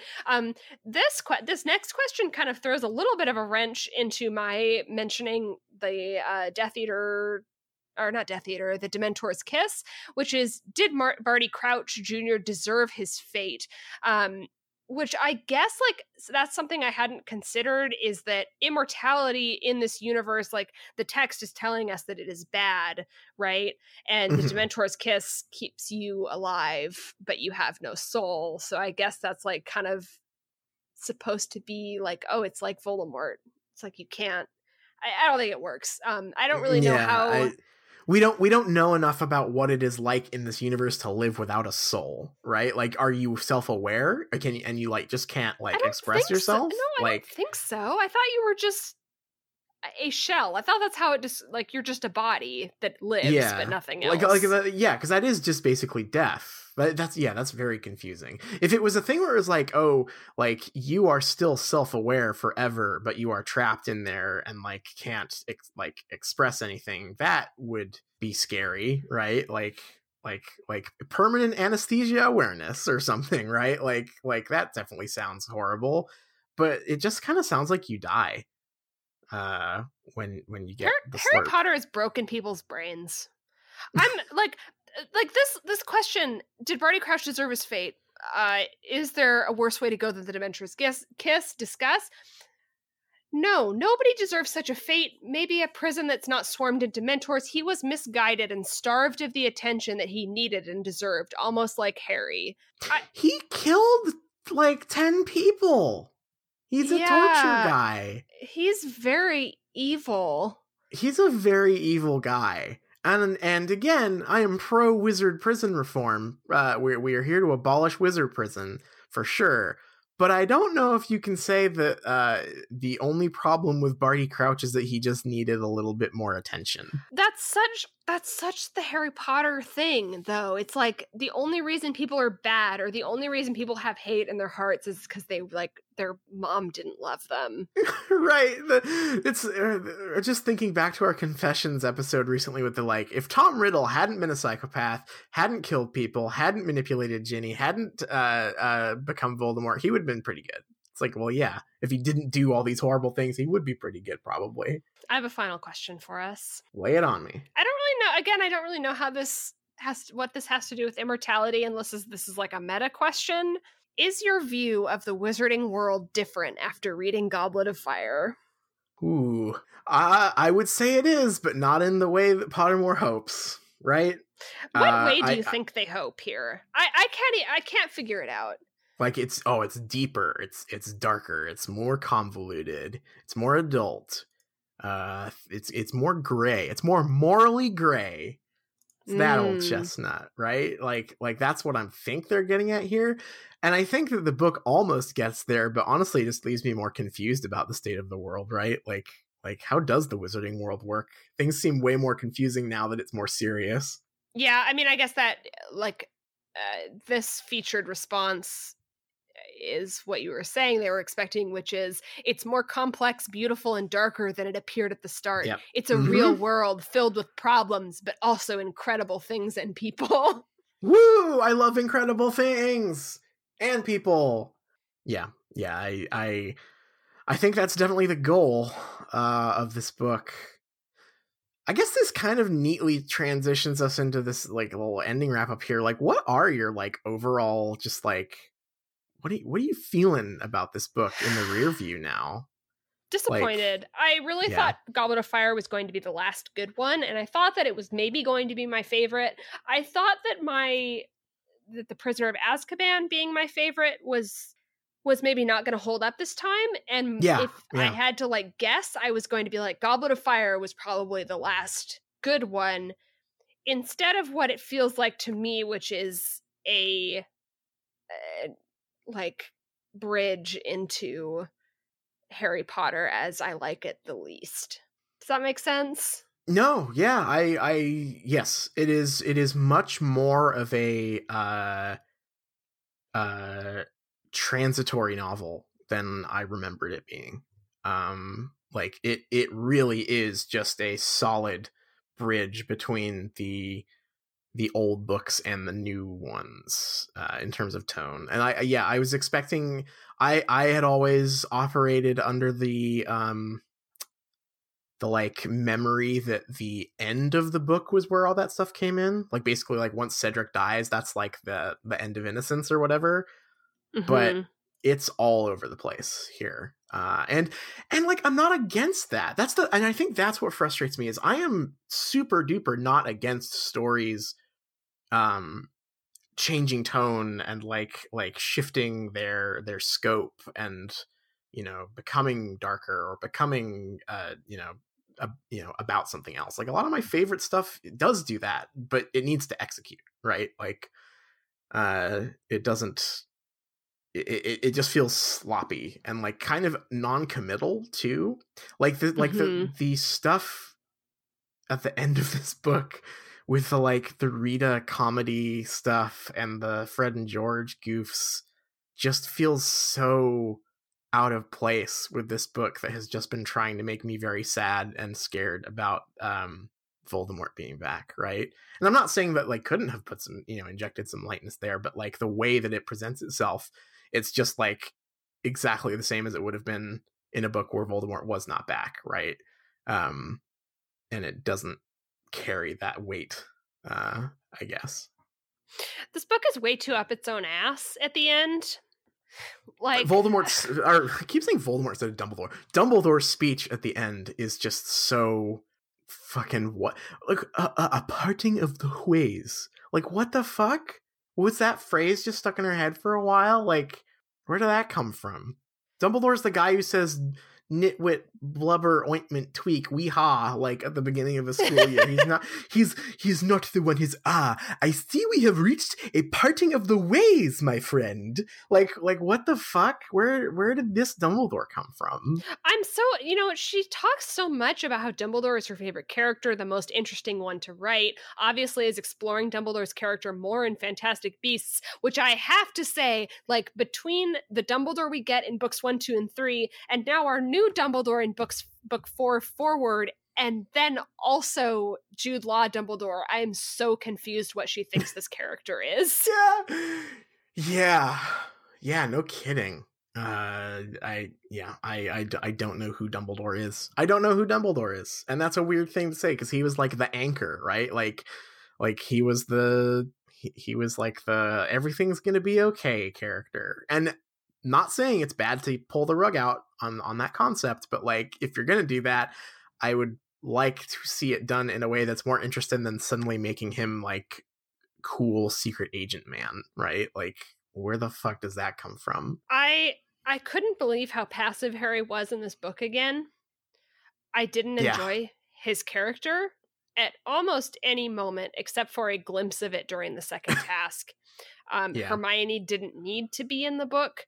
Nope. Ron was frustrating the whole time.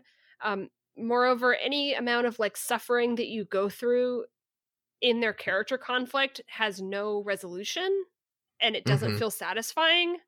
The Rita Skeeter stuff is really bad for the most part. The spew stuff is such a weird, no resolution subplot that is I'm still baffled by. Like, I really thought the spew stuff was going to keep coming up. We were going to have to talk about it every week. Yeah. And on one hand, I'm glad we didn't have to. On the other, I don't know why it was just dropped. Like, it's just gone. Yeah. Yeah, this book was a mess and pretty disappointing.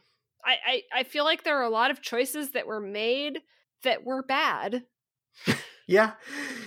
I truly believe after reading this, and just like see, because I think for the most part, there's definitely stuff we complained about in the previous books, that don't quite line up or feel a little bit convenient.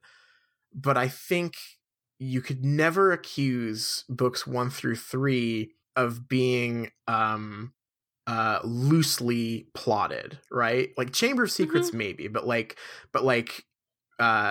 those are tight narratives where every clue is in service of an important thing that comes up later. Everything has a setup and a payoff.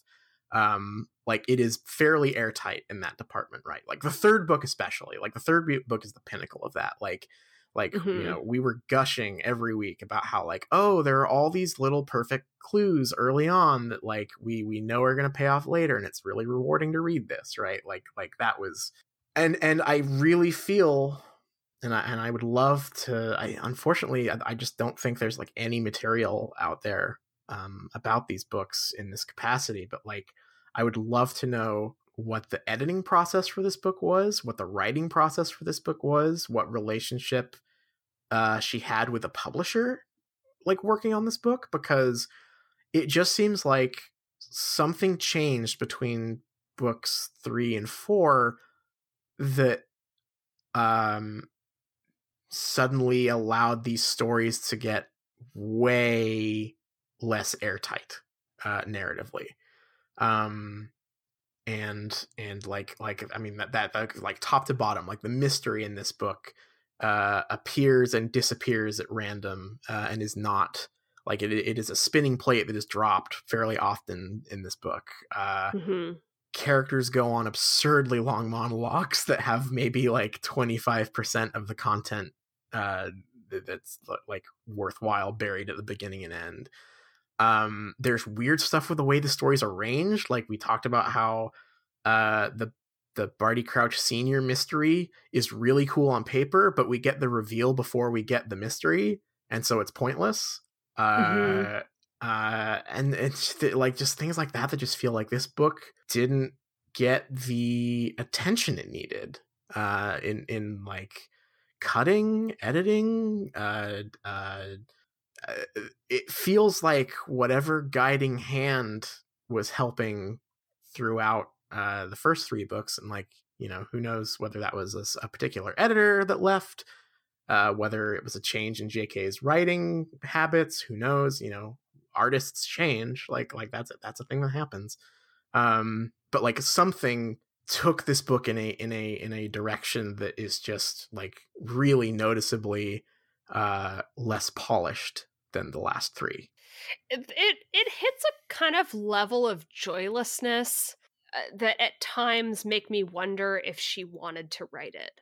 Like these books are such a huge hit, and there were just parts where I'm like, is she excited about these ideas? Because I feel like we keep hitting these scenes that are really strong and feel like pretty fully realized, and a lot of the rest of it almost feels to me like a writer that just has to write something and is not excited by the ideas anymore.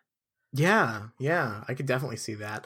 I'm gonna do some research. I know I know way back when we started this book, I did a little poking around for like reviews and stuff, but I need to see if there's like any interviews, any like making of process stuff about this book that I've just missed. That's kind of like lost to time, because it's just so noticeable. I think you're dead on the money here with this like joylessness aspect. Like it really lacks the joie de vivre that the other books have, right? Like it, yeah, it's noticeable. And it and a feels bummer. kind of mean. The book feels mean to me. And there were Yeah. definitely some moments of that in the other books, but pretty much start to I mean, that was one of our first complaints at the beginning of this book, was just how mean it was. And it just kind of keeps at that like low level mean throughout. And like not in service of anything. No, like, I like mean books. I really do. Like, that's like a huge personal taste thing for me. Is I do kind of like, I guess I draw a line between mean characters doing bad things and a book that feels mean spirited. Exactly. Author voice versus like narrative voice, right? Yeah. Like, yeah.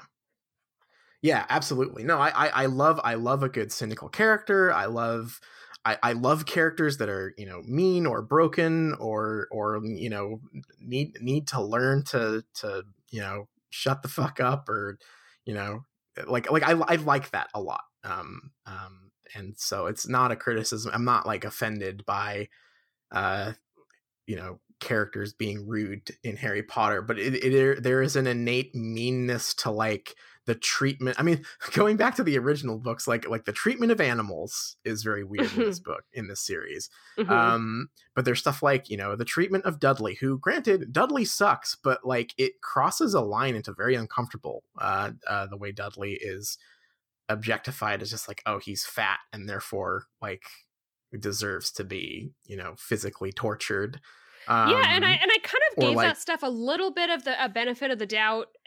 I mean, I think it is very bad. It felt as if it neglected a setup, or rather assumed one that didn't exist.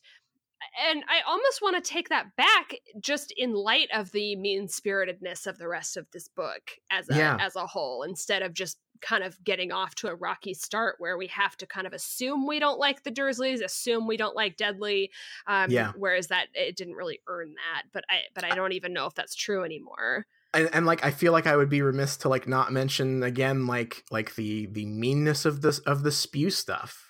Like the inherent joke of like haha, what if they loved being slaves? Isn't that funny?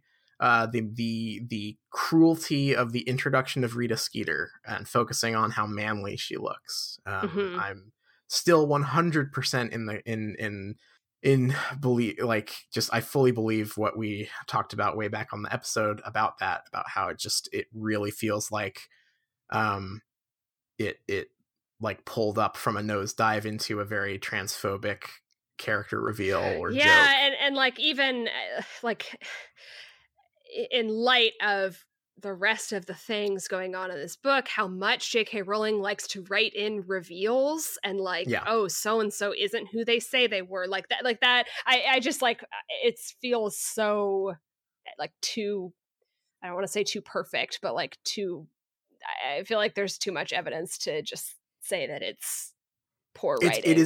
There is enough there for it to be uncomfortable, I think. Yes.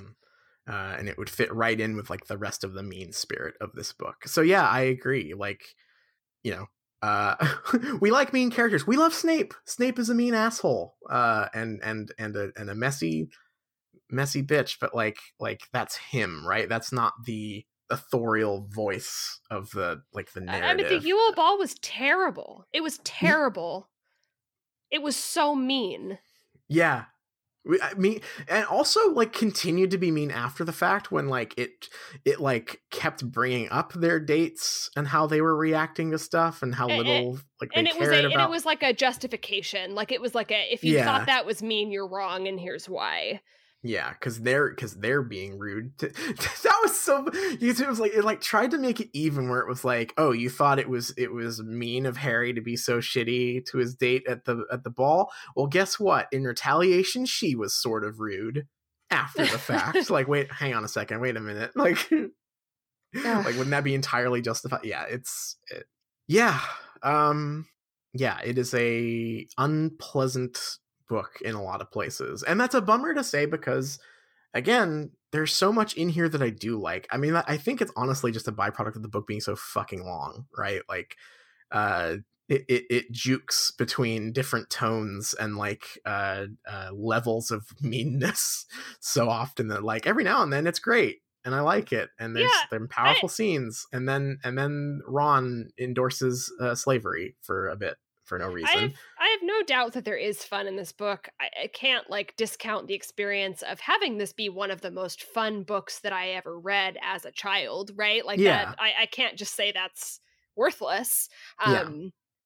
So this is a tough one, and honestly, we're going to be doing the movie next week and doing probably some other wrap up stuff. So I'm looking forward to having a week to kind of maybe go back and skim over some stuff and simmer on it. I still would like to have a more cohesive thesis about the politics at the end of the book as well. That was something that I just like I haven't been able to wrap my head around, and I'd like to do a little bit more outside research and kind of try to figure out a little bit more. Yeah, absolutely. Not to act like it's a puzzle that needs to be figured out, but I don't really like, I read it like almost a week ago now, and I still don't have like a cohesive thing to say about it other than it feeling weird and out of place. Yeah, absolutely. Well, so yeah, I think let's leave it there. We have some great thoughts here, but I think we would be best off now letting it sit for a week, watching the movie. I am so curious about the movie now. So curious. Yeah. It's going to be wild. I have no idea what to expect now that I have such a like rocky relationship with the book. But yeah, I think let's leave it there. We have a solid 3-hour episode here. So let me take it to the close. Our theme song is Hot McGonagall by Cheshire Moon. Thank you so much to them for letting us use that as our theme song. You can check them out on Bandcamp. You can check us out on Patreon at patreon.com/Shriekcast. We have so much good bonus content for you. We have Legacies recaps. We have deep dives into Satanism. We've got talking about bad One Direction fan fiction. We got so much stuff there for you, all for the low price of $3 a month. And at the $1 level, even you get all these episodes early. So hey, check that out. And I don't have to ask you what we're reading next week because we're off the hook. Nothing. What you're reading this week is you have no excuse not to read another book this week, everybody. So I will just say, make use of that freedom and please read another book. Please read another book. Dream, but there's a lady there makes ocean roar seem tame. Better know what you're after if you catch her eye. 'Cause this hot mama is just a cat in disguise.